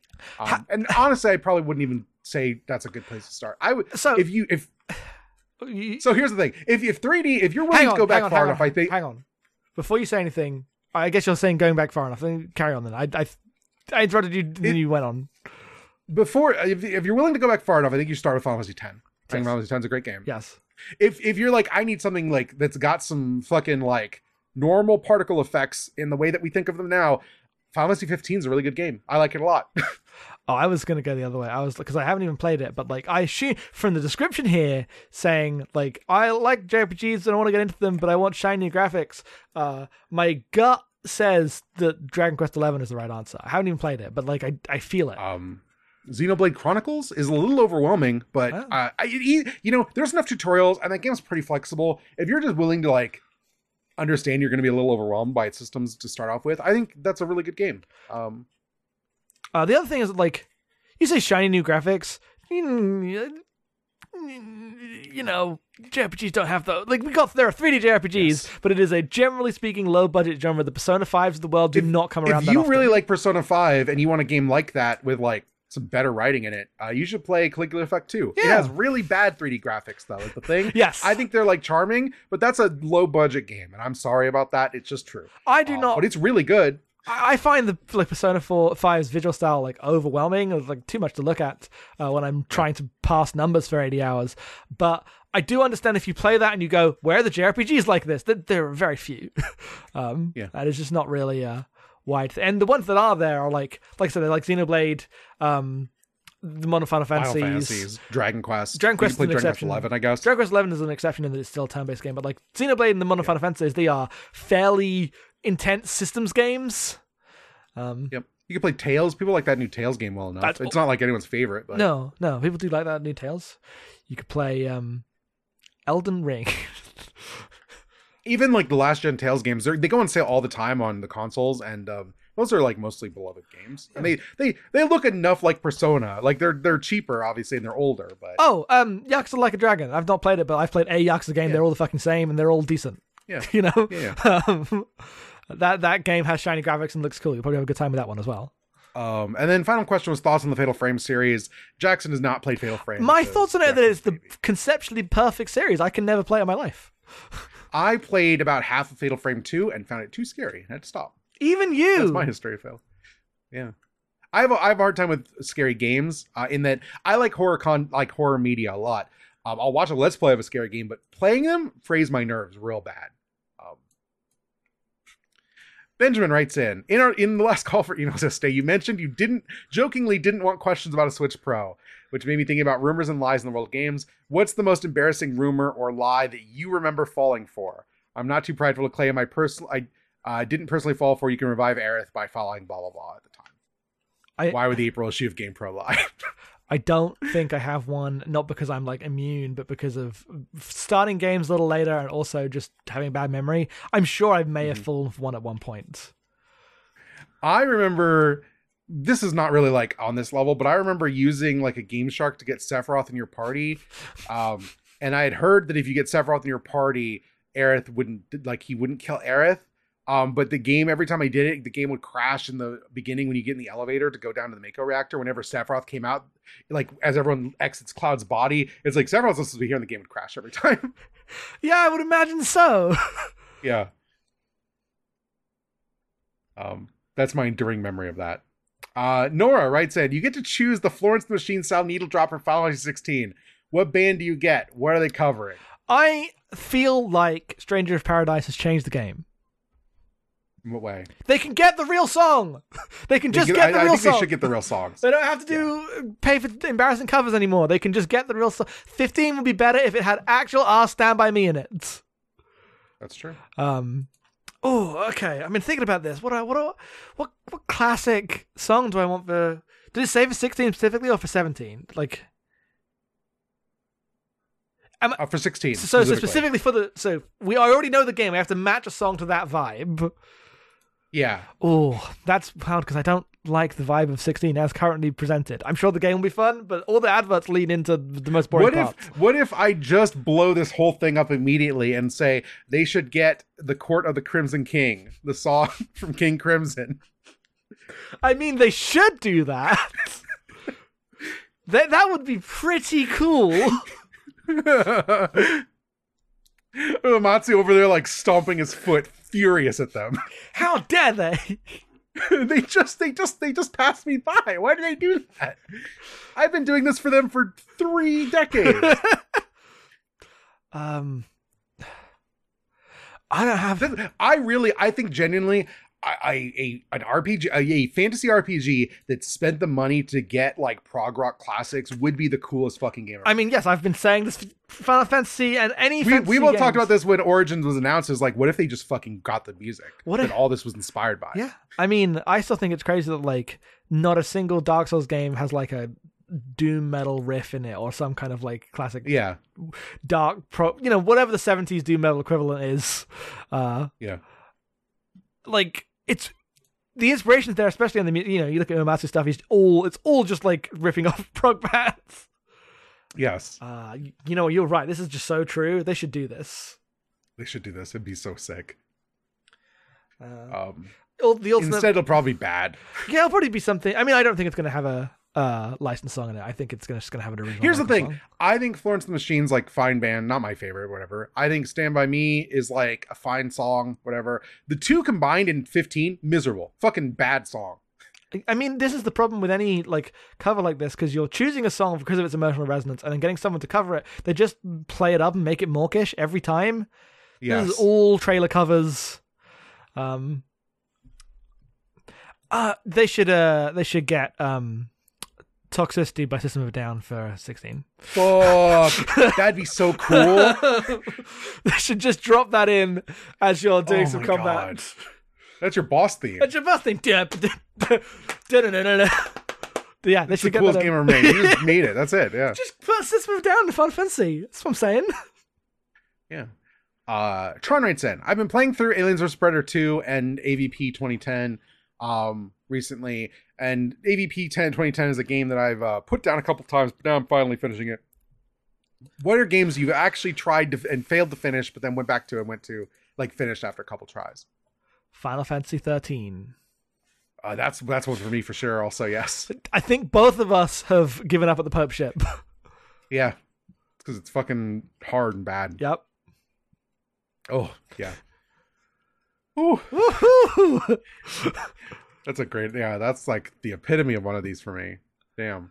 I'm trying to think of other answers. Like these days, when I give up a game, I genuinely don't intend to go back to it. I don't like. Oh, maybe someday. Blah blah blah. No, if I'm done, I'm done. Never going back. I guess you could say Metal Gear Solid 1 for me. Like, before I did my big Metal Gear playthrough, so, like, part of my Metal Gear playthrough things, honestly, this is Ninja Gaiden Black as well, or the Ninja Gaiden original. So, I played Metal Gear Solid 1 on my PlayStation, and this was like 2014. We'd only just been doing non-mapping. I was still bad at video games. Could not, for the life of me, beat Ocelots. And then my friend Jamie had a copy of Twin Snakes. I was like, wait, can I borrow this? I can aim at him. And then I played Twin Snakes. This is similar to when I found out that Ninja Gaiden Black had an easy mode and then rebought it after giving it up at Chapter 4. And that was how I was able to beat it as a kid. So that has happened a couple times to me, I guess, in that. But that's like, I find out there's a new version with a thing that can get me past whatever roadblock I was having. Yeah. Yeah, I can't think of any off the top of my head here. Just because of the way I play. You know what? Resident Evil 4 was this for me for a long time. The first couple times I played Resident Evil 4, like right after it came out, I just couldn't get past the first like big village like mob scene. Because it's really fucking hard when you've never played a game like that before. It is really hard. They really do go hard. Man, that's such a great opening level. Man, they throw you in. Yeah, I just had no idea how to like process what was happening because I didn't play shooters or anything. I played Metroid Prime. Did not instill in me the skills I needed to finish that thing. I love that you came to Resident Evil 4 completely without trying, like, in the way the wider Japanese audience specifically came to Resident Evil 4. Yes, absolutely. In that's why that game's designed around one stick, and it's like it's designed for people who have only played Metroid Prime. That was me. Don't worry about it. It's fine. I guess you could argue Kingdom Hearts for me, because obviously huge Kingdom Hearts annoying person now. But remember when I played it when I was on that podcast days ago, and then I started what's it? The Chain of Memories, and then was like, fuck this, and left. Took a while to get through that. Yeah, that's my answers.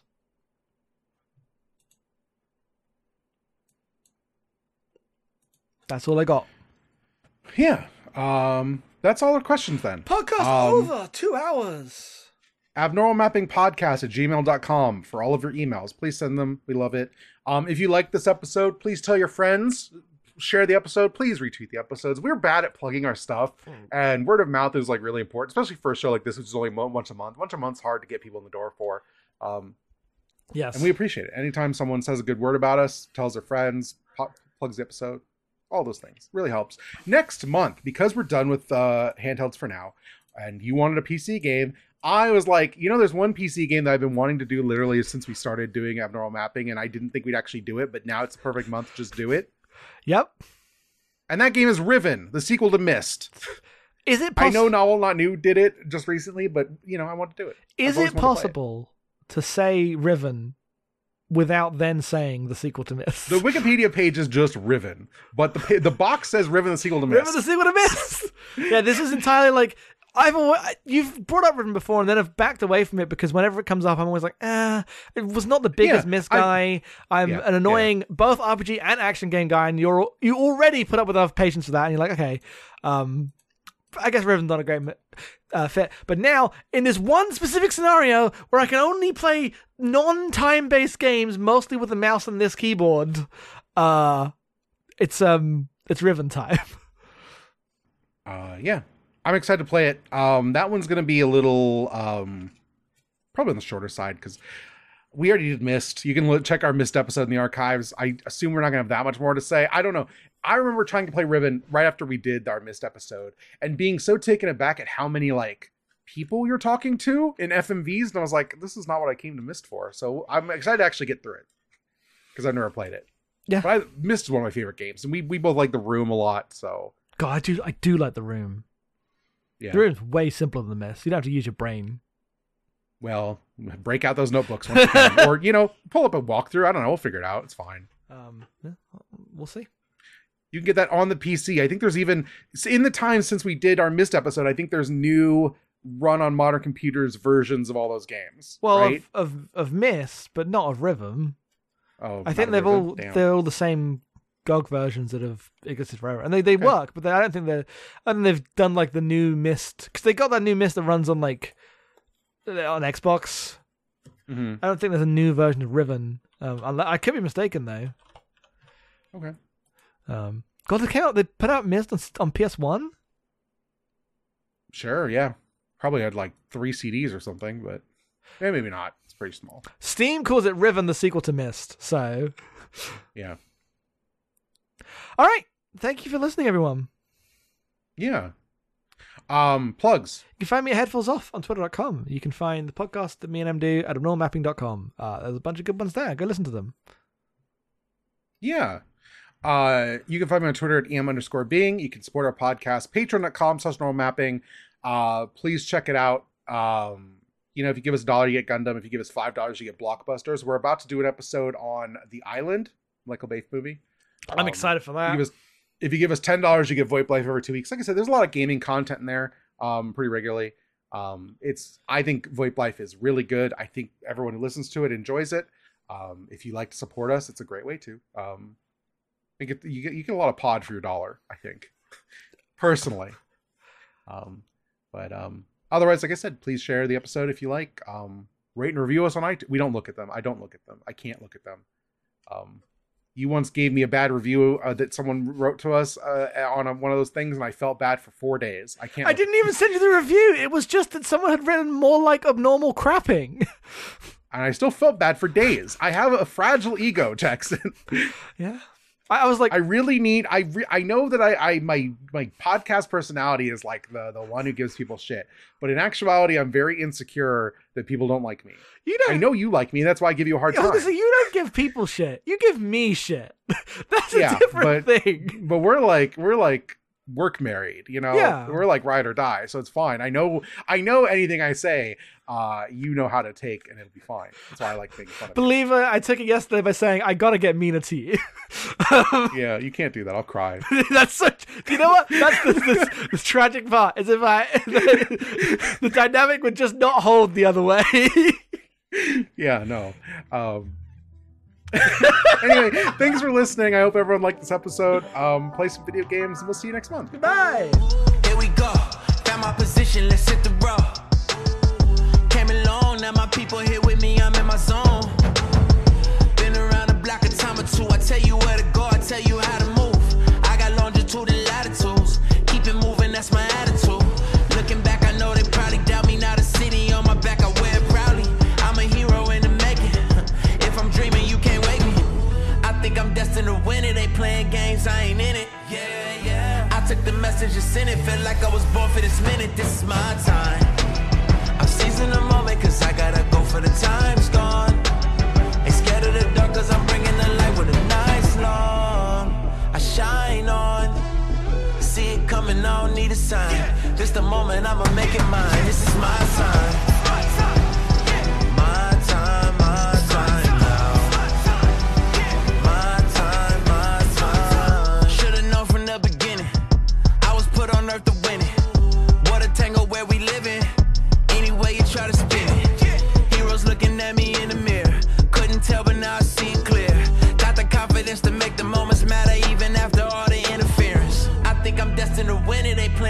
I ain't in it. Yeah. I took the message and sent it. Felt like I was born for this minute. This is my time.